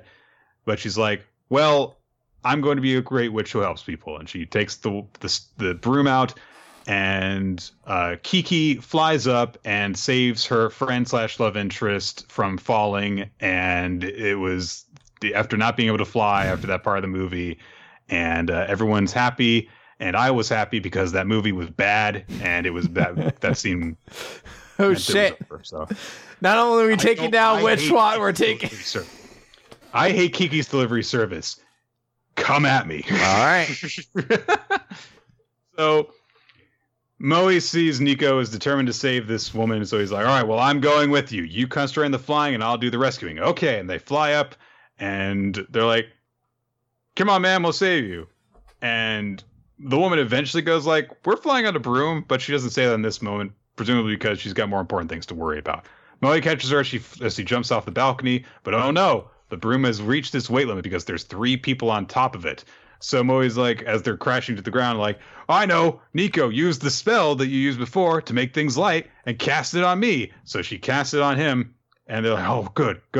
It's lighter," and so we're saving a little bit more. And then Moe starts going, "Yeah, that's like super awesome." So being light made him light-minded, which means he's a dit now. I hope you like that joke because that's the last one we have, and it lasts 5 pages until they've saved the woman and Nico casts the spell on herself because they're still too heavy, and they're both going, "Yeah, okay, totally, yeah," and then they go and get their shopping bags, which they left behind to go and save the girl. And when they get home, suddenly everything is super heavy. They're like, "Oh my God, what happened?" And Nico's like, "Oh," and she looks it up. "My spell has an after effect, which makes everything super heavy when it wears off." And they're like, "Oh no." And then they get super heavy and fall to the ground and they get all super depressed and sad. and then they just kind of are gloomy for the last panel, and that's the joke. I'm sorry. This is not funny. Yeah, I agree with you. It's not on Kiki's delivery service. I'm not gonna fucking stand on that hill with you. I think I'm gonna let you stick the arrows on that one. You don't have to. I'll stand alone. I've been bearing that for half my life. Okay. But I need you to be with me on this one. Yeah, I'm with you here. Witch Watch sucks. It's not funny. The art in it is pretty good, but these characters are not entertaining. These jokes are not funny. These premises are not interesting. It's like if you had won the veto in the bank, this is what you should use it on. Like if you wanted to make me suffer the most, this is actively unpleasant and painful to read because it is a comedy. Like, so the only comedy in Jump that was worse this week was High School Family, which is an up and down series. This week was really, really bad. But High School Family is done in like 8 pages. Like, yeah. Well, less. So like, imagine you got like hit in the head with like a sledgehammer, and then the next day you got hit in the head with a regular hammer. Like, the regular hammer is less painful. So in that way, yeah, it ebbs and flows. I don't know. I feel as though the sledgehammer is so powerful that you don't feel some of the impact, and then it makes you tender. So the smaller hammer, you might feel more pain. Maybe the sledgehammer chapters are the ones I'm enjoying then. Maybe the jokes are so bad, like I kind of like my mind zones out and it's like some of the just flows. Anyway, it's a really unfunny series, and it's not particularly like I know some people are really excited because they're like, I like the main character, and I like that she's kind of like a thirst trap for this guy. And I was like, I don't know. I guess that's what Ayakashi Triangle is for me, is like a lead female who's just relentlessly hungry for the main character. And like, I guess it's just, I don't know. It's just one of those things where I'm just like, I feel bad because a lot of people like it. Ace is the letterer for it. Like, I like, and it's great lettering, I'll say that. It's just one of those things where I'm like, it's a nice touch that they're not enjoy the font this. changes when they get bimbofied. Yeah. It's nice touch. It's just the jokes they're not landing for me. And again, I don't know if like maybe it translates better in Japanese, the idea of like, I cast light on us, so our personalities get light, so we become airhead. Like Joe, it's just one of those things I'm just like, yeah, it's not doing it. Remember when Naruto had the time skip and Karui married Choji because her name means light? And he's heavy? Holy shit. I forgot there was some stupid pun. And like, wasn't she a cat person? No, that was Ino. Did he marry a cat person? Yeah. Yeah, the one of the most obscure characters to show up in that whole thing was like some girl that Sasuke and company hung out with for a little bit to hide. Like, but because she was the only cat associate person in the cast, she got with Kiba. Yeah. Anyway, it is what it is. Maybe chapter 3 will be better. We don't get to decide quite yet. Maybe the next one's where we all turn around. Maybe the cast of Astra Lost in Space will show up, and it'll just be the continuing adventures of the crew of the Astra. Dr. Stone. Time to get stoned, Nick. Z equals 185. Lovely cleavage. Plain. I don't know what's going on in this cover page, by the way. I know. Kiseki's fucking river dancing on Senku's big stupid face. And Senku seems happy about yeah, he's like, oh man, Senku has a stepping fetish, and Koseki is the hottest person in the group, you know? Step on me. I don't know. So, Senku and company have made their petrification. I was going to say Koseki's the closest thing they have to a 9-foot tall vampire woman, but he's actually the furthest thing they have from that. Yeah, that'd have to be like that one muscly woman that's with Stanley's group, I think. Yeah. And I'm sure people ask her to step on them all the time, so. Probably. So, anyway.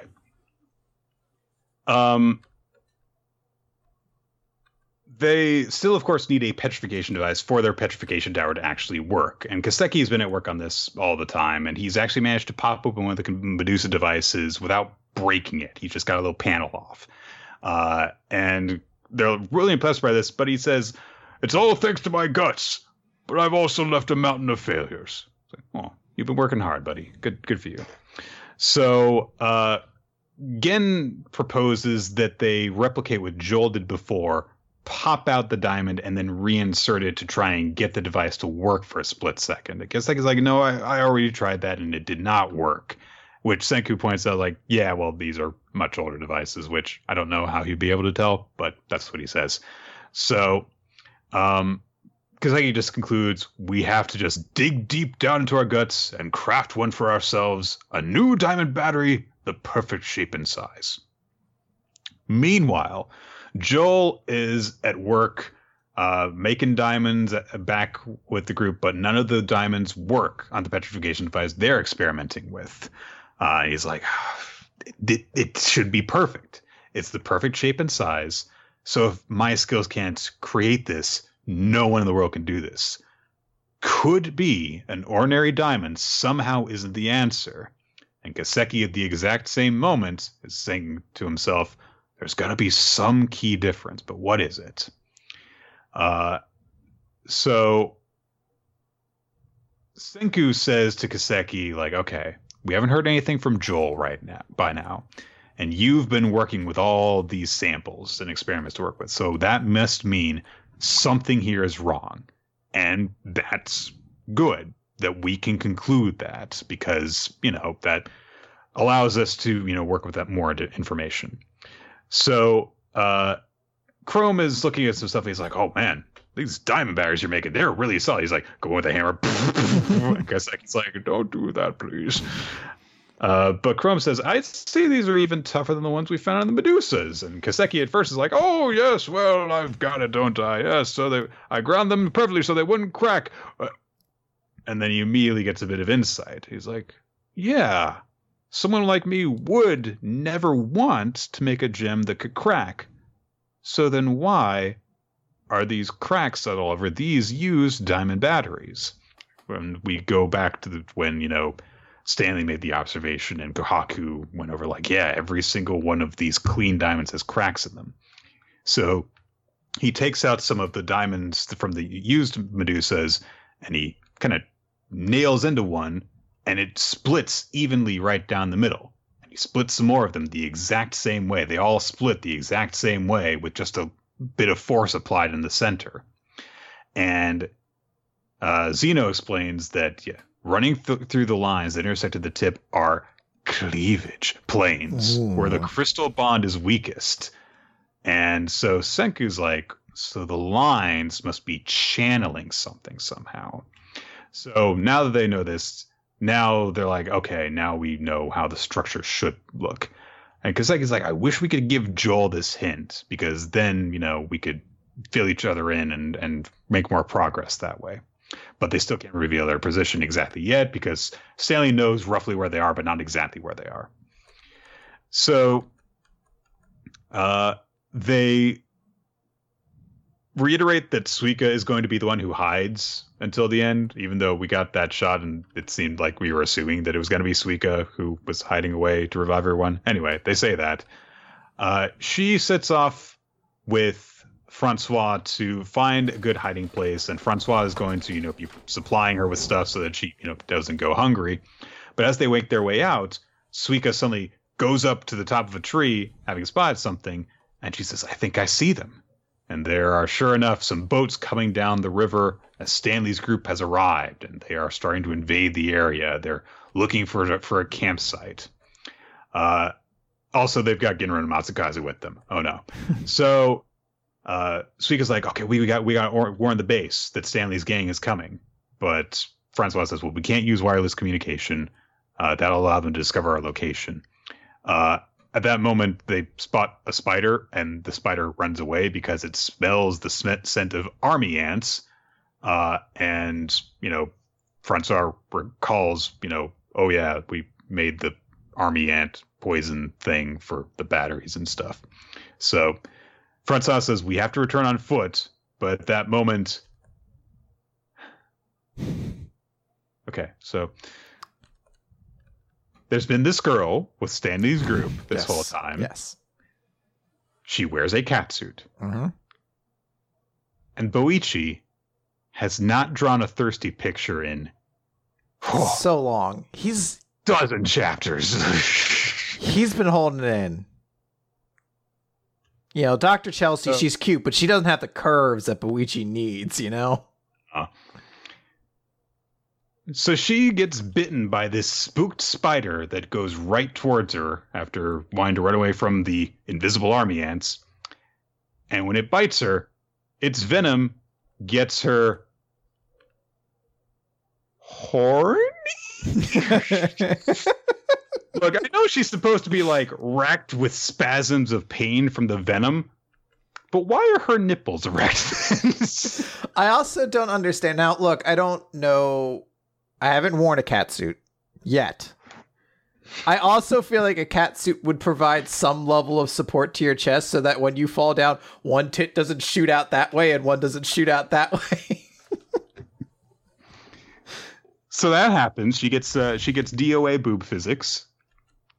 And so immediately Suika and Francois are like, oh, she must have been bitten by something. And they know that, you know, because Senku informed them like, hey, we've got this little item for you as a last resort for first aid. We made, you know, dynamite. Well, this swab is soaked in nitroglycerin. And if you swab the skin onto someone, it'll expand the coronary artery and kickstart the heart back to life. So use it as a last resort in case you get bit by something. Kickstart, da, da, da, da. The Motley Crue song. It's a great song. It's just that the words in sequence kickstart the heart, or I guess kickstart my heart is the song. So. Oh yeah, driving imagery. So, Francois is like, I mean, we could save her, but we can't get caught. But Suika doesn't hesitate at all. She grabs the swab, and she rolls over to the girl. Strips off that suffocating catsuit from around her collar and starts swabbing at her neck where she's been around so that her artery will open up and her heart restarts. And it saves her life. We cut over at that moment over to Zeno, who is, you know, tied up next to Senku. And he says, what you need to know about Stanley is that in order to rescue his general, he will not hesitate to slaughter everyone.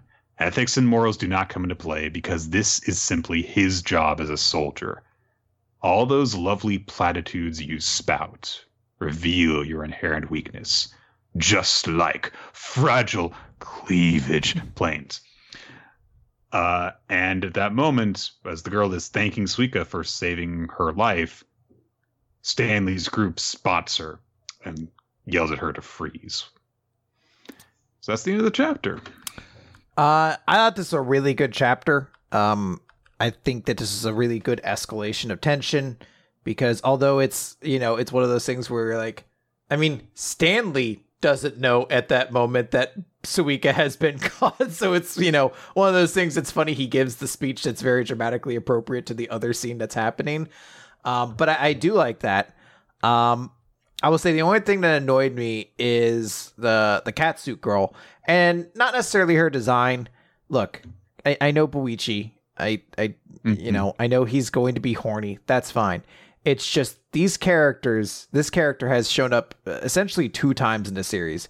Yeah. The first was she was the pilot that they shot down thinking it was Stanley. Right, the distraction. Right. Yeah, so she was kind of worthless there. And then this scene where she got bit by a bug and has to be saved. Like, she's so lame off of these 2 introductions that I'm just like, if you're going to give her the cat suit fetish, fine, but can you at least make her look somewhat, like, give her some interesting trait besides she's like, I don't know, the goober of their team? I'm trying to think of another character that has been made out as badly as her thus far. People are saying her name's Charlotte. I like calling her Catsuit Girl because that is currently the only interesting factoid about her. Yeah, Catsuit Charlotte. Yeah. Nick's very Nick has become a cat, where he's just like distracted by the bug in his room. I've been a cat this whole time, I know. Chris. That's why I'm so moody. That's why I love you, because cats are the best. Aww. But yeah, no, I legitimately. I'm sorry, that was really sweet. But no, this chapter I thought was really, really good in terms of escalating that tension, because suddenly their plan has now fallen apart. I mean, I don't know if the implication is just like, hey, Stanley will probably shoot that child in the head. I mean, I could very easily see them taking a hostage in this situation. Maybe that's regardless. Like, now they know someone is out here, and I'll be very interested to see what, because Francois has a lot on their plate now to like, how are they going to react? And I also love even just the Francois internal monologue of like, this is awful that this has happened to this person, but we are central to, like, we are the key of this operation. We cannot get caught, so we're just going to have to and Suika being like, no, and jumping in action to save this person. Yeah. It's a great way to show both characters as being admirable, but Suika being shown as heroic and Francois being shown as the responsible one, Yeah. In a way, it's Suika being heroic, but also childish, because that she doesn't think about the consequences. So Kurubo called it very well. Katsu Girl is the Captain Phasma of this group. Oh. All right, let's move on. All right, let's talk about Mashal Nick, Chapter 50, Mash Burn Dead, and the Protein Shakeup. Puns. Yeah. So we see basically the other characters gathering their key. Lance uses gravity to like just explode the balloon. Dot just blows it up. We don't see what oh gosh. It's something with an M. Matrushka? It's an actual Margaret. Okay. That's it. We see how basically everyone gets their keys, except the implication, I believe, is that Dot helps Finn get a key, basically, because everyone has to get it. I don't know. Maybe not. We just see him going huff, so I don't know. We see that he makes it through this task, and man, if this guy does not have the most badass magic, Mashal has been published for a year now, which congratulations, that's great. We still don't know what the fuck Finn's magic is. We've been saving this. What does he do? I know. We cut over to Mashal and Max Land, who are celebrating. They're doing the hip hip hooray jazz hands thing. And Max Land is just like, I didn't think that would work. I didn't think we'd make it. And, Mash is like, here's the key. We got it thanks to your magic, so you go ahead and use it. And Max is touched. Like, you really are a good person. You know what? You take the key. The exit's that way, and there's a rumor that time, factors into your ranking. So, you go ahead and take it. He's like, you should know Rain told me about you. I didn't believe you were as good of a person as he said. Anyway, now that I know the mechanics, I can handle this myself. And, hey, call it my selfish desire to help people like you. So don't worry. And then finally, like, Mash is still kind of hesitant, or at least seems kind of sad about it. So Max pulls the Kohei kind of line. He's like, look, I'm your senpai. It's my job to, basically keep my honor here and you do this, basically. So Mash is like, okay, goes away. Then we get silence. And Max Land says, whew, now then. And that was the moment I was like, oh no, is Max Land evil? Quite to the contrary. He starts to turn and immediately gets a giant cut across the head as we see Carpaccio Liu Yang of Orca show up. Max says, my premonition was right. So, hey, Rain, did I do my best for the younger students? And we see a showdown about to happen, but we cut away as all the contestants are coming in there. Mash shows up. We see Dot carrying Finn in there. So again, maybe there was a secret thing going on there. We don't know. Everyone's like, wow, I'm surprised you finished it without magic. He's like, oh, I had help. Also, Dot goes, turns out explosions work just fine. I feel like explosion magic would work well on most problems. But they're like, only 9 candidates can, go to the next stage. Who will take the final spot? And we see Max Land go through the door. but that's only so he could be dropped on the ground by Orca Dorm's Carpaccio Liu Yang. What a beating, as Max Land is like bloodying on the floor, and even the announcer's like, did he need to go that far? Could this be a declaration of war? Carpaccio steps on Max's head and says, I don't need weaklings. Weaklings are useless, so it shouldn't matter what I do to them. And Mash is like, excuse me? What are you doing? Stop that or get punched. Also, did you have to go so far? We get a little explanation from Finn about Carpaccio Liu Yang, top of this year's continuing students, the best of the best, just like Lance. So essentially the Orca Dorm equivalent of Lance, I guess. And then Carpaccio reaches over. I don't know why. I guess someone was serving drinks, basically. They didn't mention you can get a drink. So he grabs a cup, and he goes to do the fucking evil bad guy thing where he just goes, weaklings should be kept quiet, and spills water. And then Mash just lifts up a protein powder shake and pours it into a cup in just the perfect way, so the water also goes into the cup and he can mix it real quick. And everyone's like, holy shit, he's making a protein shake. He's like, yeah, sorry, it's 3 p.m. That's when I like to make my special homemade muscle drink. Oh, it's just the perfect, like, he goes to be a dick to Mash, and without an expression on his face, Mash is just like, protein shake. I only wish there was like a little ding as it happened or something like that. Like, hey, he knows it's 3 p.m., but it's so cool. And he, basically he's just like, look, not to stop you, but with protein, it's important to stick to a schedule. Also, you're calling people weaklings, but I've never met anyone stronger than me. That's how the chapter ends, as it looks like Mash is going to come into conflict with Carpaccio Liu Yang sometime very soon. It's a nice little chapter. I do like that as we get to know more students at the academy, we come to learn, like, oh, not everyone's a total dick to Mash. Yes. Aside from just his friends. There are some people who are just, like, genuinely kind of nice people. There's this guy who, barely knowing Mash, knowingly sacrifices himself to help him out. So that's really nice. And Mash is funny and cool in this chapter too. So yeah, I thought it was a funny moment. It was cool seeing this guy's like stupid big I'm gonna spill water on you routine get like tossed away. I think it was a good move for us to have met Max Land last chapter and kind of get to know him, only to see his like sort of heroic sacrifice, knowing like, somebody's coming in and it could be dangerous for Mash. I'm gonna, let him go ahead, and I'm gonna do it by being like, hey, I'm the junior student here. I gotta look out for my co-highs. And then as he leaves, just thinking like, Rain, did I do a good job? It's like, aw. And then it proceeds to get the shit beat out of him, apparently. So yeah, I thought that was really really cool. All right, we're gonna go on to Ayakashi Triangle, chapter 32, Mei Hirasaka. We get a page in this chapter just kind of recapping the events of the last one. The Tsukumogami that Garaku proved to be stronger than, and he was starting to reveal his history with Suzu's past life. And then we go into a flashback to the moment that Garaku was born as the Tsukumogami of a brush.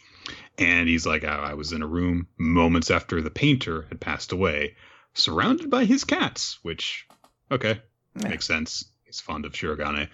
And his narration says, my first thought was, I want to paint more. But it was the last days of the Tokugawa, and it was a turbulent time. I had no one I could depend on, and living among humans was very difficult. I could barely maintain my existence by painting. So he basically started relying on his painting ability in order to steal so that he could survive. And he would steal things so that Chiruzuka Kaio could get whatever he wanted, and he was acting under his protection. And at one point, Kaio told him while he was tossing a skull aside, these days I prefer this kind of rubbish. With the human world in disarray, there are many who escape and come to my mountain. Human trash, they scream and wail while they run about. Some even so full of themselves they believed they could exercise me. And Garaku admits he didn't really care. Because he didn't feel any sympathy toward humans, because everyone was looking out for themselves. No one wanted to, trade him painting for them in order to look out for him or give him shelter or food or anything. Some people were even be like, I'm going to cut your head off because assholes. So, and he was like, he figured that eventually he would turn to dust and go into Chirizuka Kaio's dust chest, and that would just be the end because everything dies eventually. But instead, the Ayakashi medium showed up and sealed Chirizuka Kaio away inside the rock that he came out of the beginning of all this. And she, was like, hey, maybe when you come out of there, when I've reincarnated, then we can be friends. And then she's like, oh, you're the Brush Ayakashi. Okay, so you were working for Kaio before. What's your name? They get to know each other and stuff. She introduces herself as Mei Hirasaka. And she says, I'll take you to the world you ought to be painting. And she extends her hand to him, and Garaku's like, oh, you're a human, I don't trust you. So she says, well, I'm a little different from most humans. And she summons an Omokage clone and grabs him by an arm with each clone's hand and drags him off to the tree that Garaku had painted in the present time. And she says, this has been my favorite place in like every single one of my lifetimes. I have memories of those times because I transcend this world as the Ayakashi medium. And she kind of forces him to look at the beautiful landscape, and she says, the forest may be getting smaller, but the sea, the sky, and the mountains here are still beautiful, so take a good look. We're all born to add color to this scenery, and that includes you and me too. Everything in this world is a treasure, Garaku.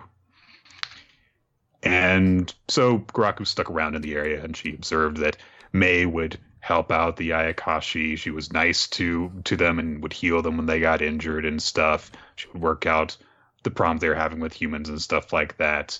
And Garaku's narration says this was the last era when humans were still aware of Ayakashi and feared them, and she worked to keep the harmony between humans and Ayakashi.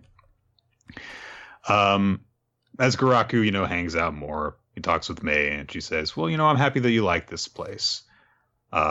And Garaku's like, you're always wearing that weird gaudy outfit. And she says, yeah, I'm a shrine maiden in this life. And she explains that she was, different things in each of her different lives. The daughter of a farmer, the daughter of a feudal lord. I always got along with the Ayakashi in the area. And there was a time when I was revered as a god.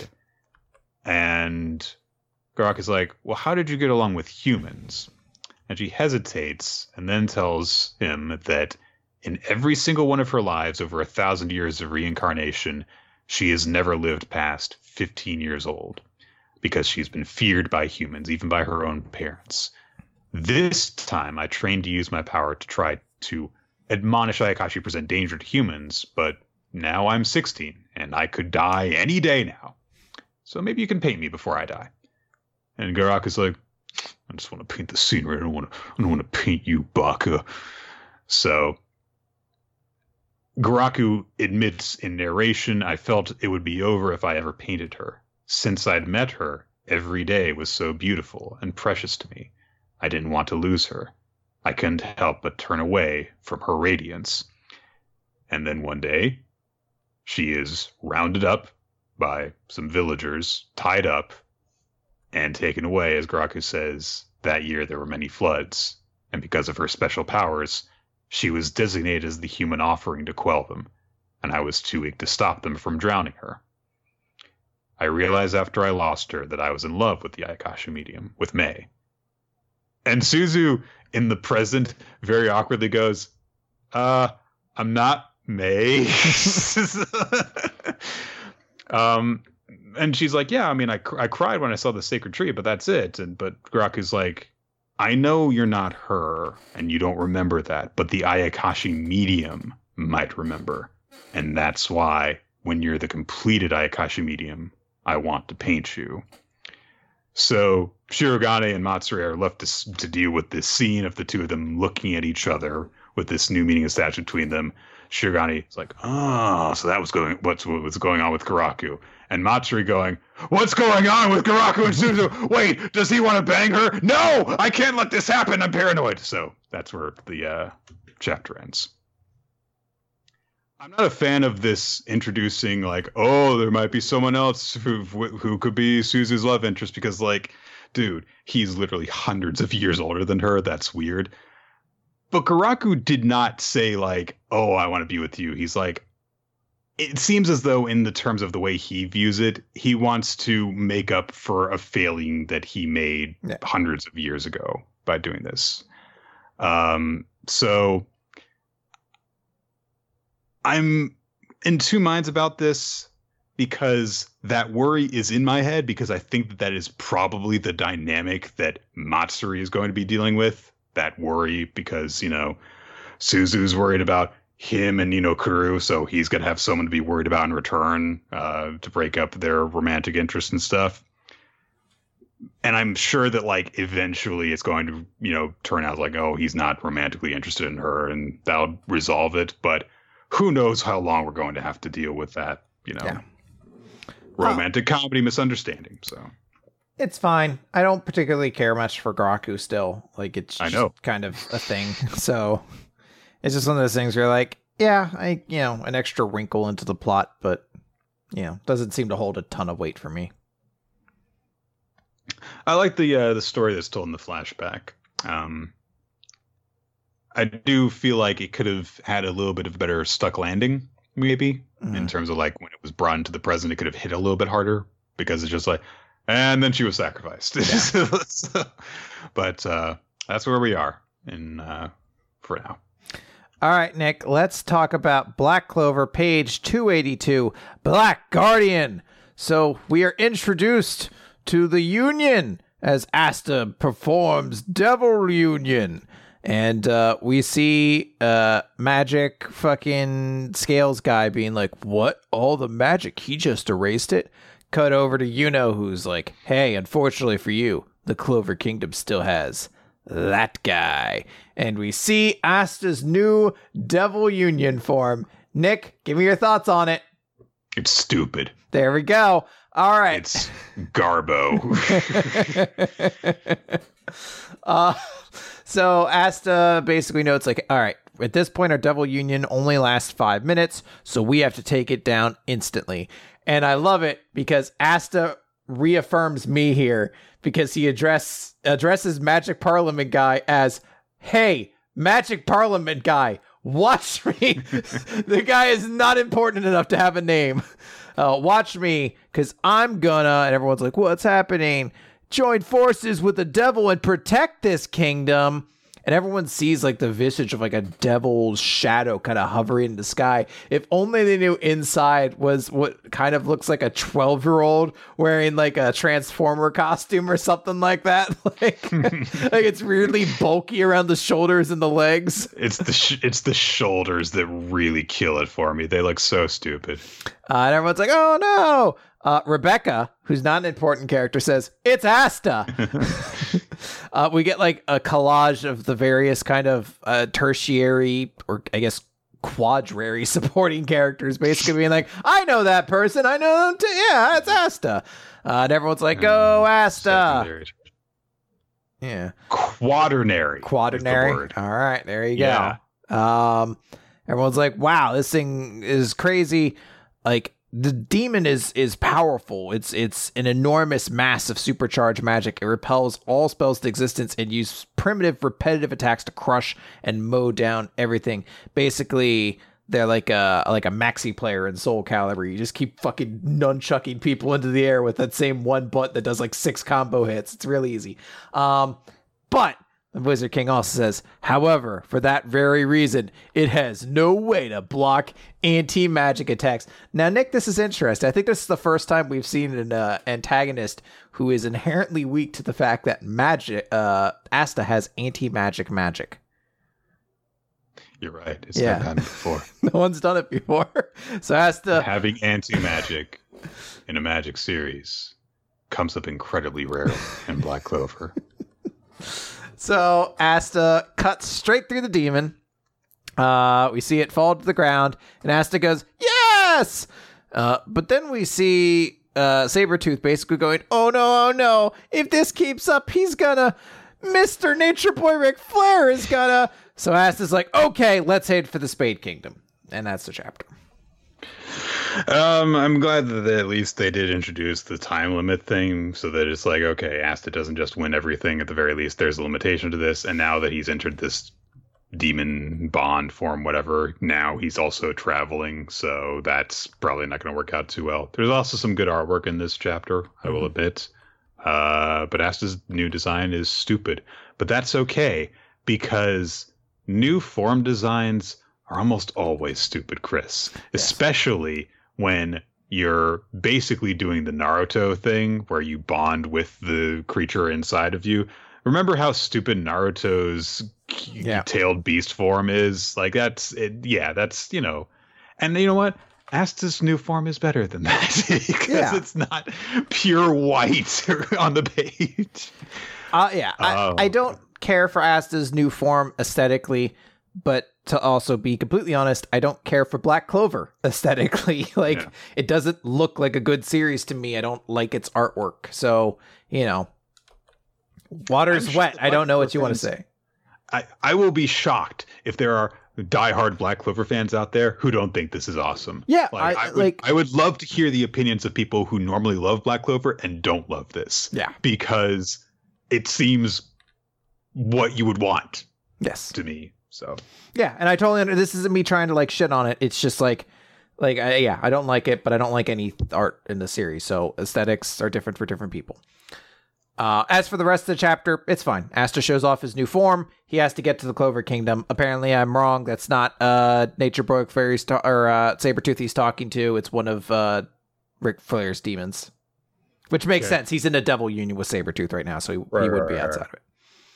By the way, it is after quaternary. It is quinary, centenary, septenary, octonary, nonary, and denary. They are probably more octonary characters now that I think about it. This fucking Kirsch and Soul. Fuck, who cares? If we were going to do that, name this character thing in Black Clover, those Kirsch would be the first character you show with both of us fuck, I vaguely remember this dude at some point, but I don't remember what he does. Oh man, there are some characters from that Royal Knights test thing that were introduced then that are way more forgettable than those, though. Yeah. So that'll be our Black Clover character tier list, by the way. Not like best to worst, but most to least forgettable. I definitely know Asta. S tier. Yeah, exactly. Gray, I'm not so sure on. Sometimes I mix her up with Gordon. So you said Gray, and I was like, Gray's a fairy tooker. Oh, right.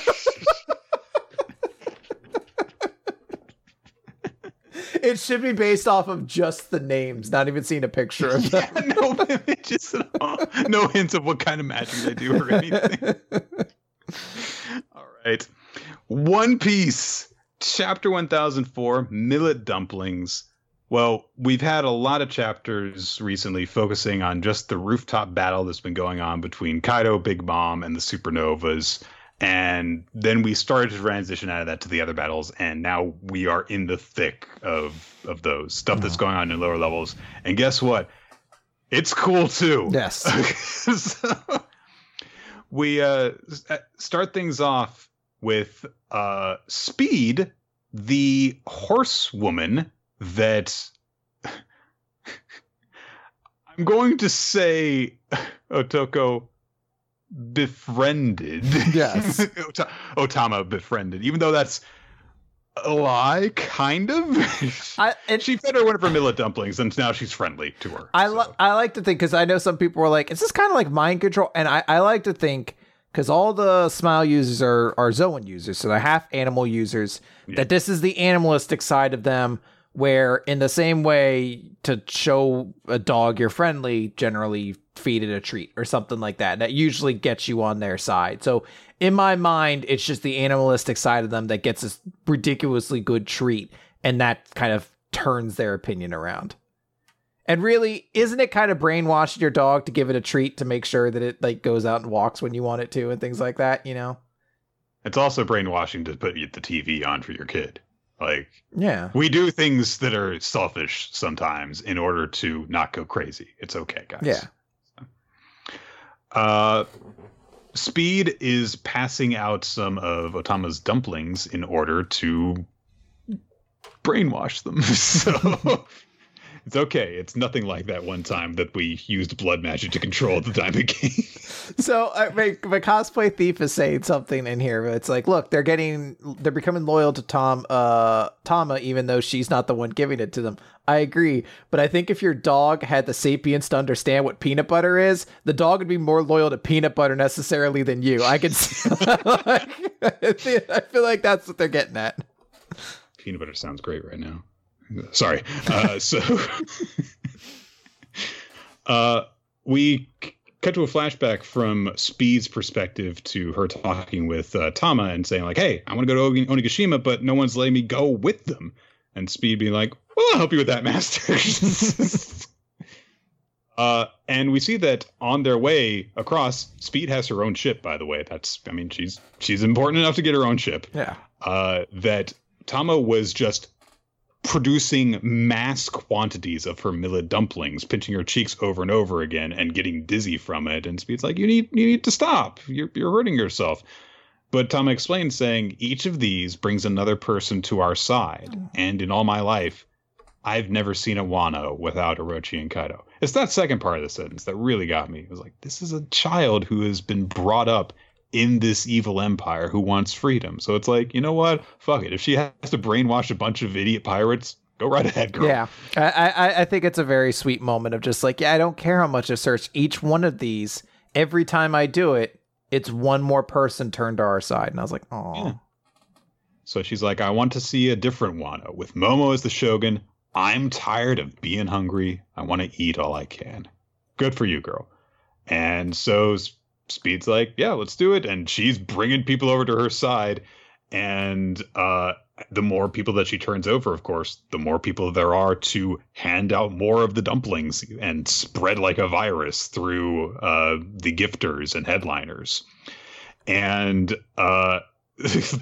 Daifugo, the vice warden that was running the prison before, is running around the former prisoners. They're like, what the fuck? Kill that guy. He's like, oh, come on, guys, water us. And yeah, he's like force feeding dumplings to more of Kaido's men and turning them over to Tama's side. We cut over to Frankie then, who was still fighting Rhinoceros. Sasaki. Damn it. So he's fighting a Triceratops, trying to shoot it with his Frankie mech and stuff. It's not having any effect. One of his horns nearly pierces the Frankie general's chest, and so he's like throws him aside after that.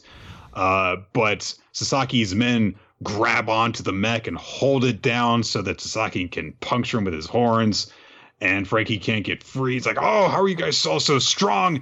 But at that moment, Usopp, Nami, and Tama arrive on Tama's mount thing.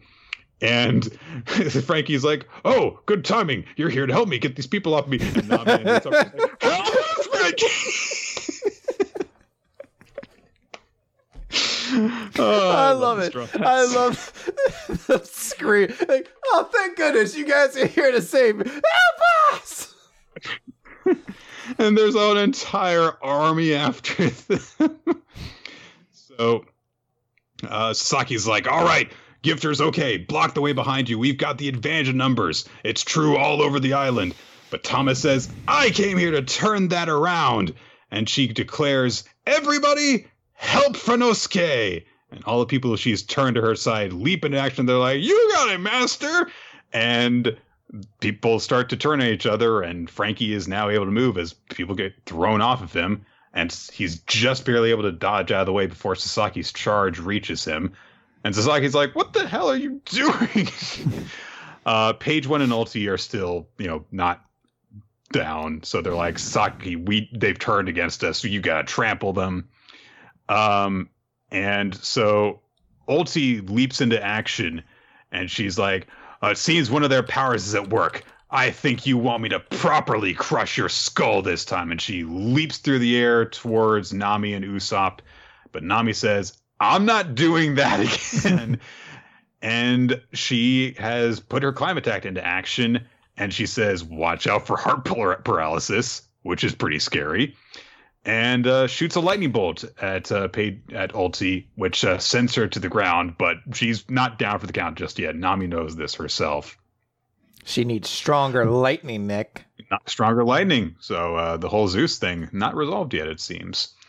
Usopp does something really cool, which is he's got some Illa dumplings from Tama, and he shoots them with his slingshot into people's mouths and turns them to their side. Awesome. Yeah. And Tama calls out to everyone follow us, and they start to get an entourage following after them, which upsets Sasaki, but that distraction allows Frankie to form Blazing Sword.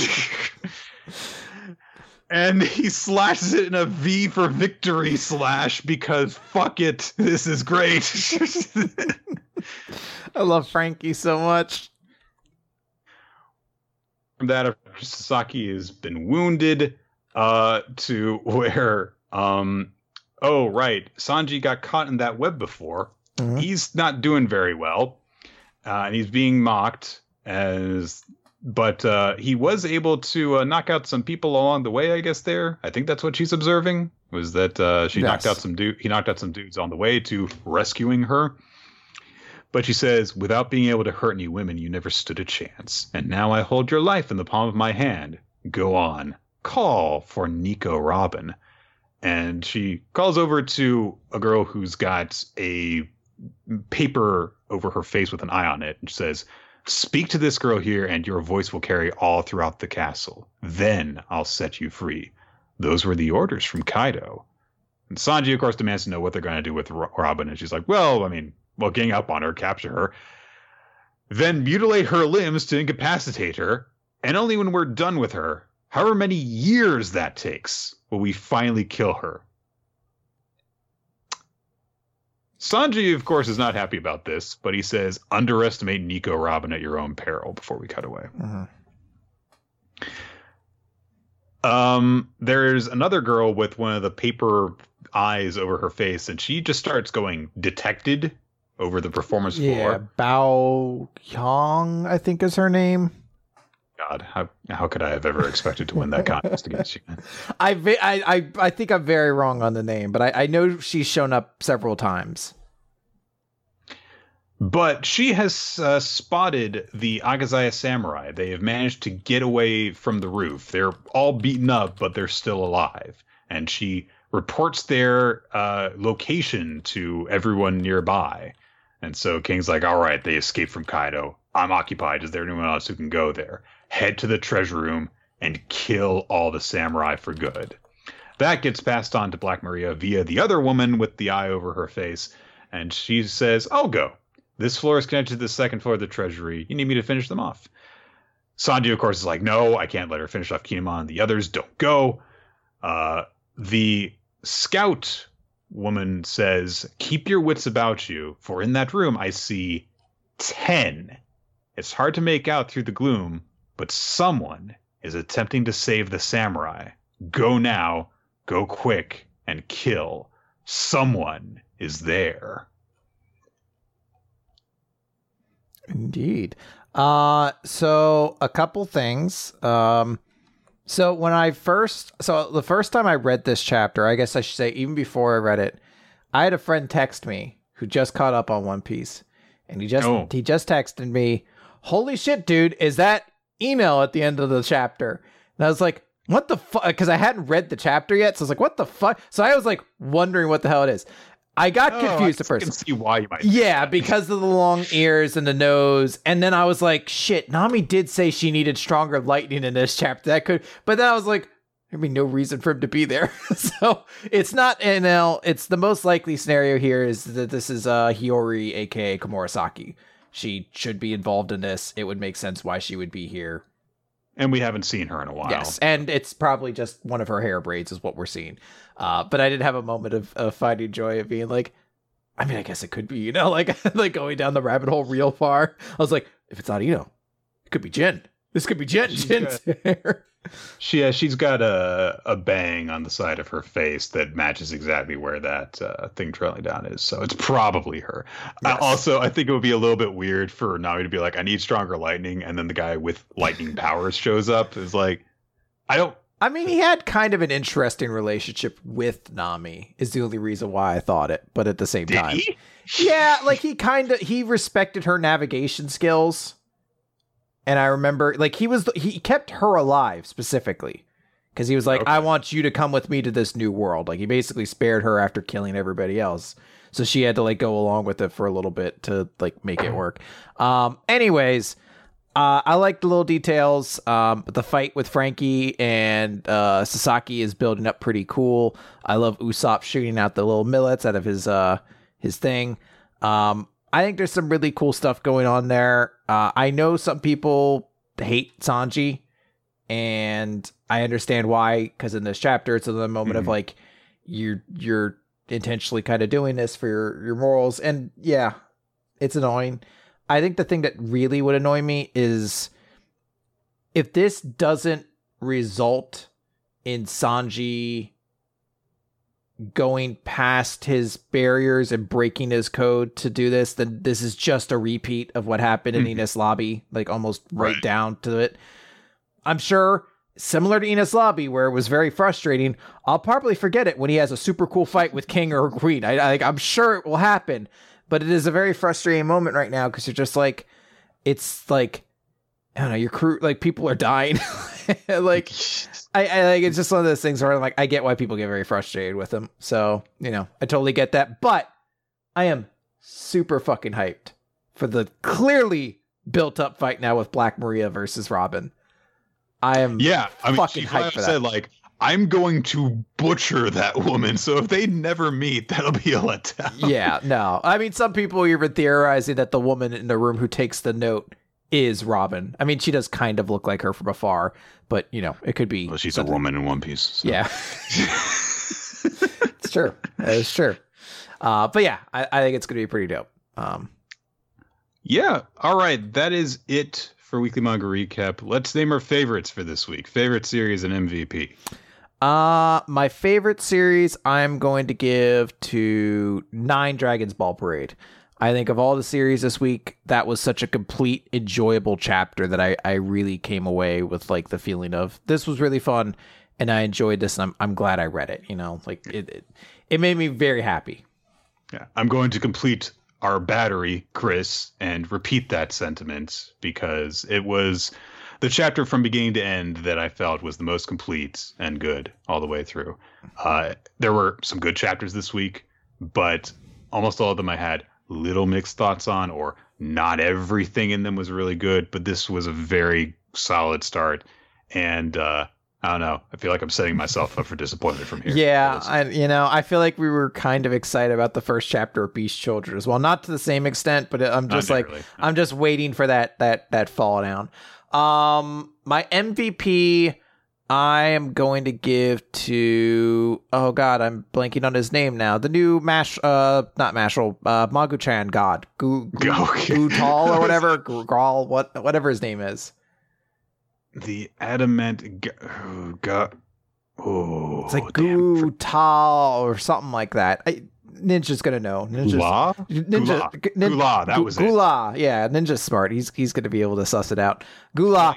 I thought it was a fun introduction for that character, so I think it really worked in that way, and I had fun with it. We actually had a lot of really good characters this week too, so there was like a lot of competition. I considered Koseki and a couple other characters. Suika I considered. Yeah, Suika, Tama. I considered in a weird way Toya because he his torment carries that chapter, but I am going to go with Otama for this because I feel like I've really turned a corner on that character. I didn't ever really hate her, but she was always just kind of like, sort of like, oh yeah, she was involved in this. And now that she's been brought back into the proceedings and it feels like, oh, I did not expect her to play a pivotal role in this conflict. Yes. But when you think about it, she's the perfect person for this exact problem that they're dealing with this huge numbers advantage, to instead turn it over to their sides, presuming that she has, enough dumplings that she can produce to make a difference. And the conviction she showed in this chapter was really, really endearing. So. Yes. In that way, the audience agrees with you. Tama is their MVP as well, and Magu-chan got a destruction was their chapter of the week. But there was, I'll note, there was votes for like pretty much every series for chapter of the week. I think this was generally a pretty good week. Yeah.